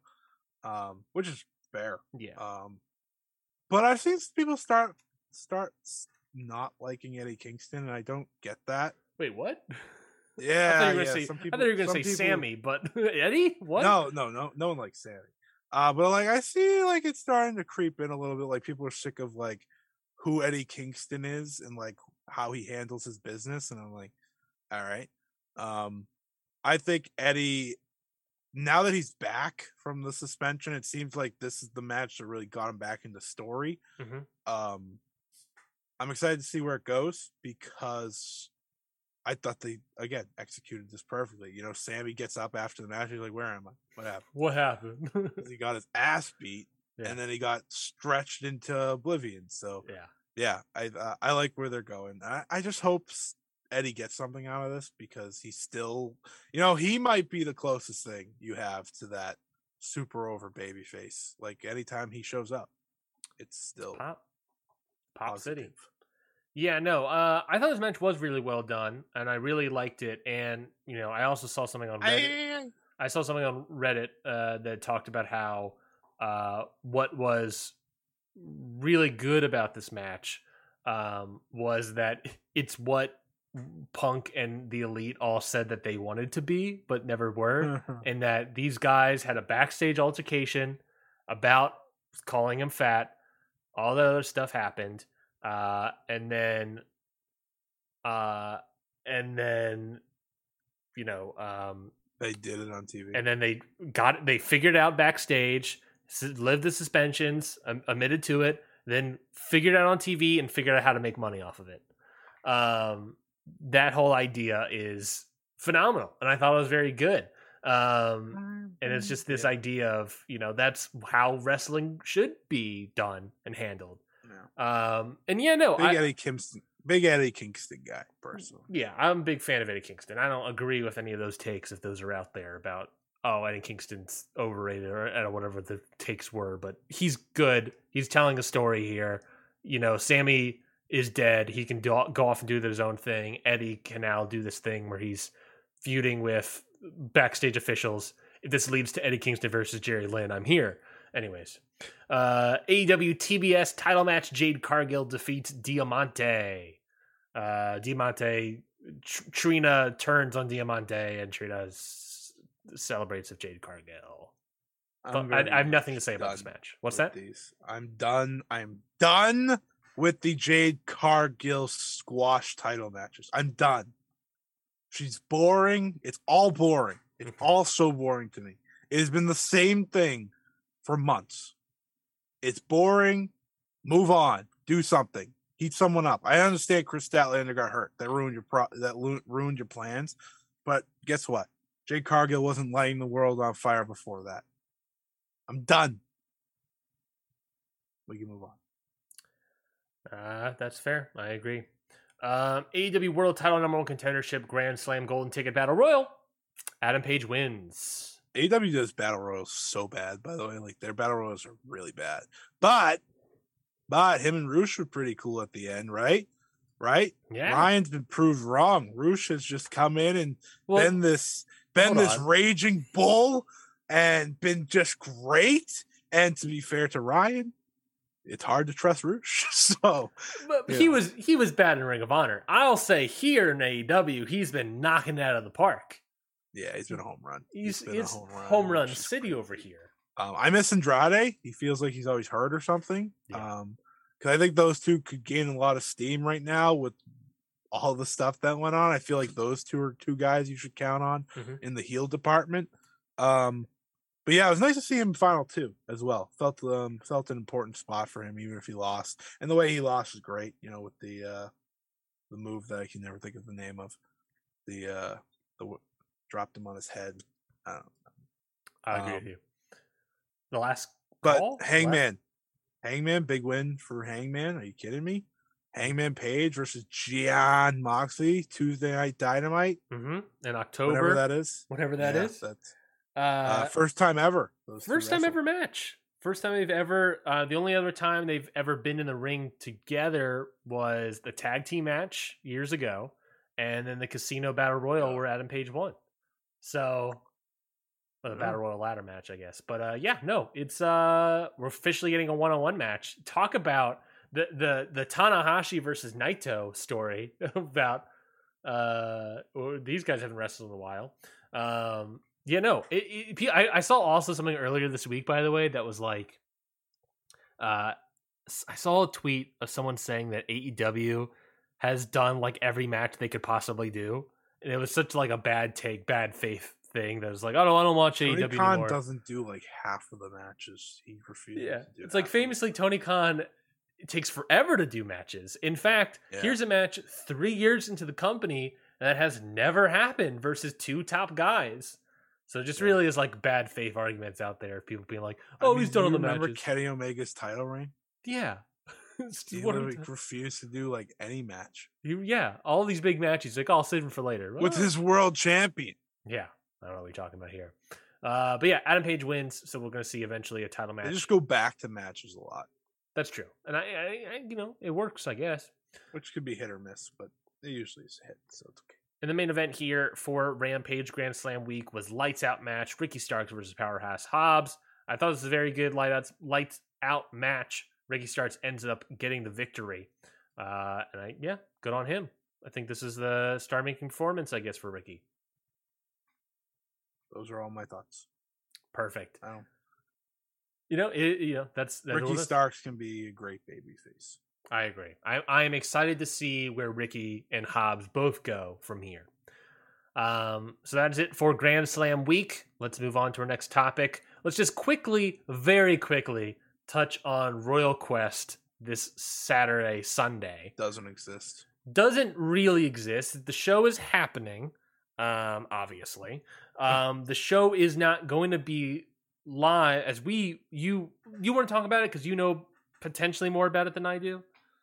About Royal Quest? About how the show is going to be airing, kind of? Well, I don't know how it's going to be airing. I just know New Japan tweeted out, go buy tickets to Royal Quest so you could see it before anyone else because it's not airing live on New Japan World. And I said, what? Yeah. Why is it not airing live on New Japan World? No one had the answer. No one knows when it's going to get uploaded. No one knows when we'll see it. I vaguely remember that happening last time for Royal Quest 2. Still doesn't make sense. However, I have come to the agreement with some. If we do avoid a Fight TV like special in terms of production, then it's worth it. If we get good production when they upload it, that's fine by me. If it's a good shot show and it feels like a New Japan show rather than a Fight TV New Japan Strong show, that's cool. I obviously like to watch it live because it's 2 big shows, but we don't even have cards, so I guess it's not that big. Yeah, so the final night of the Burning Spirit Tour happened this morning. They teased some matches, of course, but nothing has been. Naito and Zack Sabre Jr. will be happening. Yeah, they haven't formally announced anything more. Presumably, the cards will probably. I'm guessing by the time you're hearing this, it'll probably come out either this afternoon or tomorrow, Monday. Scotty left for some reason. So I presume that's going to be the case. We do have 2 matches formally announced. We do kind of have hints about matches that are going to be happening. So I'm going to talk about those real quick. Some of the matches that we have announced real quickly, I'm just going to go through them and then we'll talk about them all at the same time. It's going to be FTR versus Aussie Open. That should be fantastic. Ava White versus Alpha Female, the former Jazzy Gabbert. Going to be the first round match in the IWGP Women's Title Tournament. And the winner of that will obviously face Kairi, we talked about earlier. And then they teased on the Burning Spirit Tour that it probably is going to be Zack Sabre Jr. versus Tetsuya Naito on night 1 of Royal Quest 2. That's confusing. With then the winner going up against Will Ospreay for the IWGP US title on Royal Quest 2 night 2. So that's nothing says United Kingdom Royal Quest like the IWGP United States Championship being defended in the main event. The other stuff that were teased was Jay White versus Tama Tonga, but that's going to be at a future show. They also teased Carl Anderson versus Hikuleo for the Never Openweight title. So that is also down the line. So thoughts on what has been announced, thoughts on what is potentially going to happen at Royal Quest 2, Scotty. The 3 matches of Aussie Open FTR, Naito, Zack Sabre Jr., and I'm guessing Will Ospreay versus Zack Sabre Jr. Probably. Yeah, it's pretty good. Pretty good? Pretty good. Gonna be a little annoyed I have to wait for it, but it's fine. We don't. Yeah, like you said, we don't know when it's going to come out. Thoughts on It Ava White? Screams Ospreay versus Zack Sabre. What about Ava White versus the leader of the No Stardom faction or whatever it's called, Alpha Female? I don't want to talk about it. All right, there we go. I don't want to talk. I will say it's pretty obvious who's going to win that one, though. It's pretty obvious. Yeah. It's Jazzy. Yeah. So, anyways, never heard of Ava White again after that one announcement. I've never heard of her before. Never will hear of her again. Stardom. Let's talk about Stardom. 5-star Grand Prix. 1 second. I got to take care of my dog. All right. Well, I'll brave ahead and talk about the beginnings of what we're going to talk about. The last couple of minutes we have for the show. Stardom 5-star Grand Prix final is taking place this Saturday. The Stardom and Showcase Volume 2 show happened this morning. With a couple of the block matches, a couple last second block matches happening there. But it is officially the 5-star Grand Prix finals is going to be happening this Saturday. We have updated standings via Scott. It says Scott Edwards from Fightful. I don't know who that is. I know Scotty. I don't know Scott He's Edwards. a bitch. But we officially have formal blocks heading into the final. So Scotty, do you want to talk about them, or I guess I'll give the Red Star blocks, give potential winners. Maybe we can sort of talk about it. So Red Star's block, all tied at 14 points. We have Maika, Azumi, Shuri, Tam Nakano, Himeka, Utami Hayashishida, with Risa Sera with 13 points, Kagama at 12 points on the outside. And those are everyone that could probably win this whole thing, this whole block. So thoughts on the Red Stars block? I'll just say this is the basis of the entire final night and the way they've set it up. Mm-hmm. They kind of perfected it in a lot of ways. Like, you can't set up for a final night in a tournament better than they did here. Mm-hmm.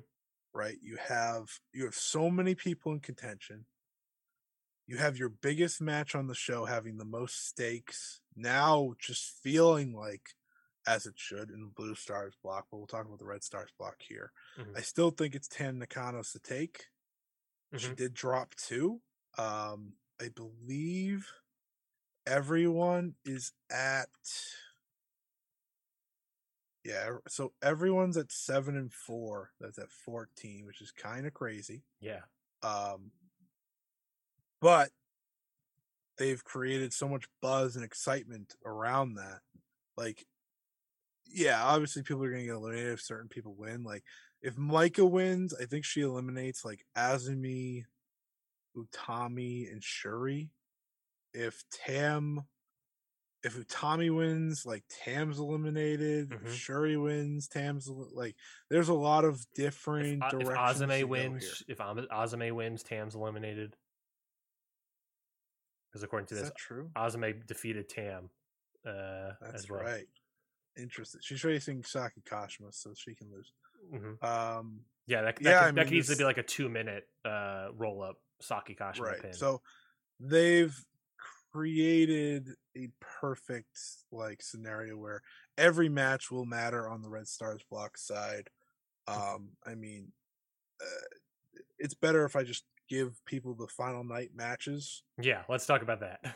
So Azumi versus Saki Kashima, there are stakes there. Mhm. If Unagi Sayaka- Azame wins, she basically wins the block. Azumi wins, because she beat all the top people except for like Shuri She lost to and Micah no. Micah. Yeah. All right, so there's that. So I'm guessing she'll lose. Of Mhm. course, you have Unagi Sayaka and Momo Kogo, which doesn't matter. Nope. So It's battle from oh my god, it's a battle for last place. well, currently Unagi is sitting in last place. She has less points than Momo Kogo, so that's tough. What the fuck? Um, Remember I texted you and I jokingly said, "Here's to Momo suddenly beating Unagi." I just thought It Momo got was going to come worse. in both tied at 2-2. Now it's It Unagi. got worse. Oh, Yeah. what the hell is happening for Unagi? But these are the 4 matches you really want to highlight here. Assuming Saki Kashima wins, which I'm guessing she does. Mhm. She's beaten all the top. I think she's beaten everyone with 14 points. Saki Kashima. Yeah, she's beaten Shuri, Utami. She has not beaten Himeka. She did not beat Himeka. Okay, so there's different ways to go there. Mhm. So Tam Nakano versus Saki. Yep. I think that's definitely a Tam Nakano win. And then the rest of the way you have Micah versus Himeka for the first time ever. Whew. So big deal either way. I still feel like that might be the draw of the night, but we'll see. There could be multiple. And that's also a huge match because, like you said, Micah, if she wins, she eliminates the entire block. But Himeka also at 14 points. If she wins, she if jumps Micah up to wins, 16. she's in. Yeah. So it really I'm comes down to a lot thinking, of things. yeah, it's gonna be crazy. You have Utami versus Koguma, which Koguma has won with roll ups a lot this whole time. Mhm. Would it be shocking if she did it again? Mhm. You got Shuri versus Risa Sarah, rematch from their world title match. Which, if Risa Sarah wins, she gets 15 points, and now everyone else Is in says the someone's going to conversation win. again. Yeah, Right. So I guess actually, no matter what, Risa Sarah's out, right? Because no matter what, Micah or Himeka, unless they draw, who did she? Yeah, if they draw, it's a different conversation. if it's a draw, it's a different conversation. But if they win, then Risa Sarah's done. So the only way for Risa Sarah to stay in is to win, and for Micah and Himeka to draw. And then I don't know if she has even wins against them. Let's see. I'm checking right now. She actually lost to Himeka, so she's screwed. And she beat Micah. Yeah, so she's out. Yeah. She's out. She will be playing spoiler on the final night. That's the fun of the math here, but Yeah. she does have enough points where it'll be interesting. I think she beats Shuri, or at the very least draws. So that's that block. It's a lot of options. It's a domino effect. The Red Stars. Yeah. So I'm guessing we might be in watch mode for Tam the whole night. Mm-hmm. She'll probably win early on, and then we'll be like, all right, let's watch and see what happens here. I've picked Tam at the beginning. My backup was Micah, so I'm feeling pretty good about my predictions. Yeah. And I'm happy with either one. Yeah, no, I completely agree. And then on the Blue Stars block side, it's a little more clear, but also it's also very direct, right? So, believe it or not, Julia goes into the final night with the most points. Correct. They're not like it's nice to see that. Like I don't need the person to be tied or behind all the time. Yeah. She's going in with 15 points, we should say. Yeah, she's going in with 15. And then I believe 1 second. I have with 14 points Hazuki, Starlight Kid, and Suzu Suzuki, which Julia will be facing Suzu Suzuki in the final night. Right. So that's pretty much your decider. Yeah. That is what will decide the tournament. It's not if Hazuki wins, which she can, obviously, she has to beat Momo, which hasn't been easy. It's possible. But it's very possible because I thought for the longest time she was going to have to lose that match to qualify or not. But it's not that case anymore. Julia and Hazuki can win, which is not something I expected to come into this. So Starlight Kid's actually out. Yeah. Starlight Kid is eliminated after losing to Suzu Suzuki at Stardom and Showcase because she lost to both Julia and Suzu, and there's no scenario where and Hazuki as well. If you want to and Hazuki, yes. So she lost to all of them. She, however, can take out Mayu still. Mayu's actually like the underdog here, but she still, I believe, is in it statistically because her and Julia went to a draw, and she beat Hazuki. Yes, Mayu is at 13 points, sitting there with Sayaka Utani and Mayu, Mirai. sorry, let me rephrase. Mayu Utani beat all the top, or drew the top 3, right? Yep. And she fights Starlight Kid on the final night. So she's still in it. Everyone else is out. Yeah, if she gets it, she gets 15 points. She would tie with Julia, assuming Julia loses. But if Julia loses, Suzu would have 16, actually. So Suzu would have Suzu. Oh, then Mayu's out. Mayu's out. Never mind. There we go. Mayu's out. Yeah, I was like, sorry, it's doing the math. I'm also like doing the math. Math breaks my brain. Sorry, guys. So Mayu's actually out. So really, it comes down to it's Suzu versus Julia or Hazuki winning. It would be for Hazuki to win. Hazuki would obviously need to win her match. It needs Julia to lose, I believe. Draw or lose. Because she did beat Julia. She beat Julia. She beat Suzuki. All it comes down to, if Suzuki wins, she gets 16. Hazuki would also have 16. Hazuki would have the thing over her, so Hazuki would win.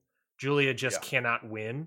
She can draw, but she really just cannot win, and that's the only way for Hazuki to win. If she draws and Hazuki wins, Suzuki's in the final. Yeah. If Suzu Suzuki wins, she's in the final. Yeah. Well, no, not if Hazuki wins. Not if Hazuki wins, yeah. So that's a fun little game to play. We'll have to see. Do we have the order? Do we have the order of the matches yet? No, but I will read it off in the order that the website shows, and they pretty much went in this order last year. Okay. They might shake it up a little bit, but usually Blue Stars block goes second. Okay. So they will go right before the final. So Mirai versus Saida doesn't matter, but Mirai will get to 15 points probably, which is a big deal. Her first tournament, she's gonna finish tied for second probably or third in points. Yeah, that's still big. Natsupoi versus Mina Shirakawa, Hazuki versus Momo Watanabe. That's big match, big one to watch. I would expect. I think Momo could win, but I could also see a reality where Hazuki wins that match, and then it really comes down to Julia has to win, or she has to beat Suzu, which again, still big stakes there. Stakes that match, I think, really does benefit from. You have Sayaka Utani versus Ami Sourei, Mayu Utani versus Starlight Kid, and Julia versus Suzu Suzuki. Yeah, Julia versus Suzuki will probably close out the Blue Stars block, if I had to guess, and then they will go into the final. Unless Julia's going to the final, which I expect her to, they might want to give her a breather. I don't know. We'll see. Yeah, we'll see. I think if I was Rossi, if I was wearing the hat, I could see Hazuki early in the match, early in the night winning, and then it really just comes down Julia has to win in the main event, quote unquote, of the Blue Stars block against Suzu Suzuki rival, this rival of this year. A lot of big stakes. That's a big time match. I could totally see that. Also delivering as a match itself. So I think that's the way it's probably going to go. And I could see Julia winning, right? I mean, it's Julia. Suzu is not formally signed with the company. So, Julia seems like the right pick for this Blue Stars block. Yeah. And then what's that Ace Red Star side? Yeah, I mean, it should be Julia versus Tam. To me, it's always supposed to be Julia versus Tam. Yeah. It's the story that makes most sense. The last time Julia had a major win was before she lost the title to Tam Nakano. So, and that's when her downward spiral began. It just writes itself, people. It writes itself. I still think I wouldn't be shocked, by the way, if Hazuki loses. She doesn't beat Momo much. So true. I could see them do that and just put it all on that last match. Like, just, Suzu, Julia, winner goes. Yeah. Which, again, big spot for Suzuki, obviously.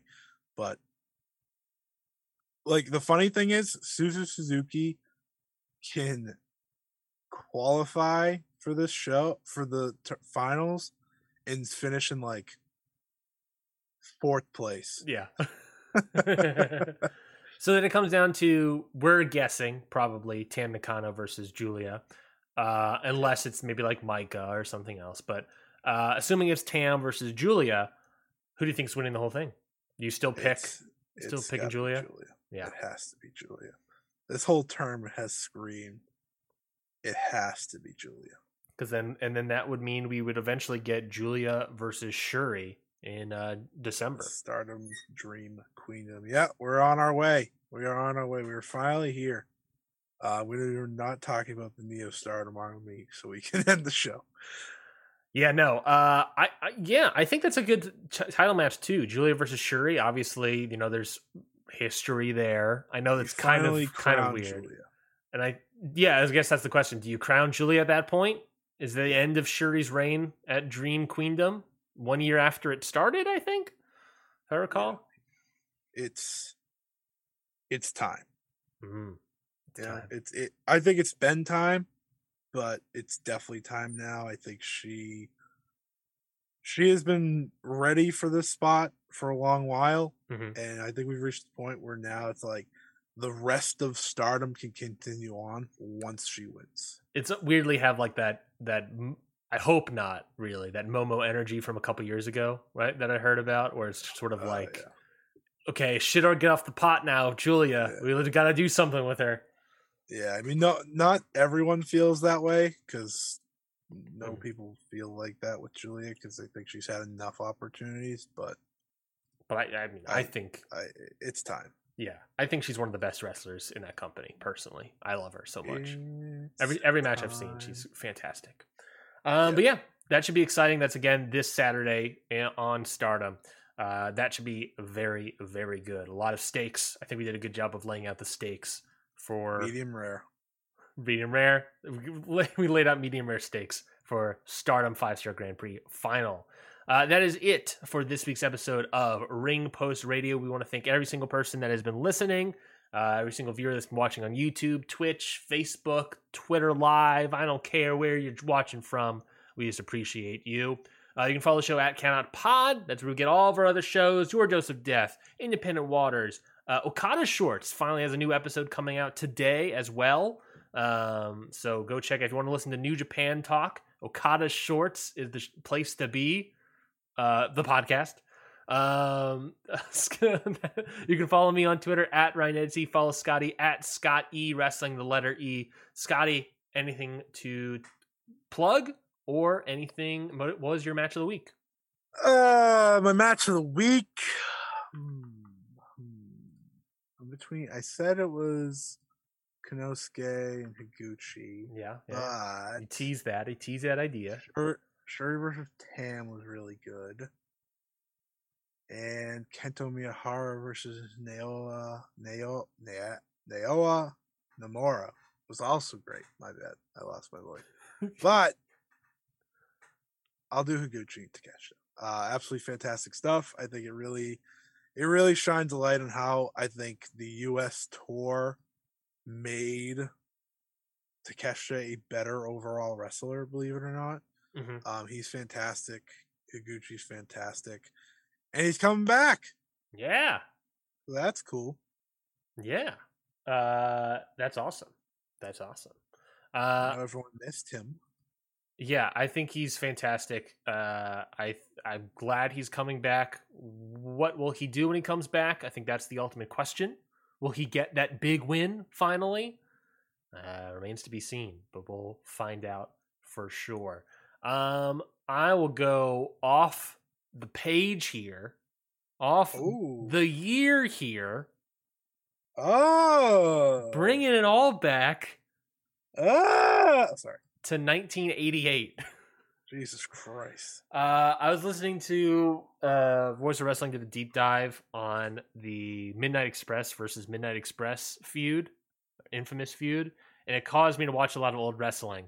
I didn't watch all of this show, but what I saw of this show, this match I really enjoyed. It was from Starrcade 1988, True Grit, the NWA US Tag Team match, the Fantastics, Bobby Fulton and Tommy Rogers versus Kevin Sullivan, the Game Master, the Taskmaster, Kevin Sullivan, and Dr. Death Steve Williams in the NWA US Tag Team title match. I thought the match was really, really, really good. Go all the way back to 1988. It's on Peacock. You can usually check it out. I thought that match was very, very good. And obviously, it's on Peacock. That Starrcade has a lot of other matches that are very good as well. But that one I watched, and I was like, oh man, this match looks pretty good. I like the Fantastics from during doing this deep dive. I watched that, and I was like, holy crap, this match is great. So go check out that match from 1988. That is it for this week's episode of Ring Post Radio. Oh, I also do want to plug, like I said, I was a guest on Red Leaf Retrocast, the show episode. We talked about the PWI 500, talked about the top 20, and redid our own top 20.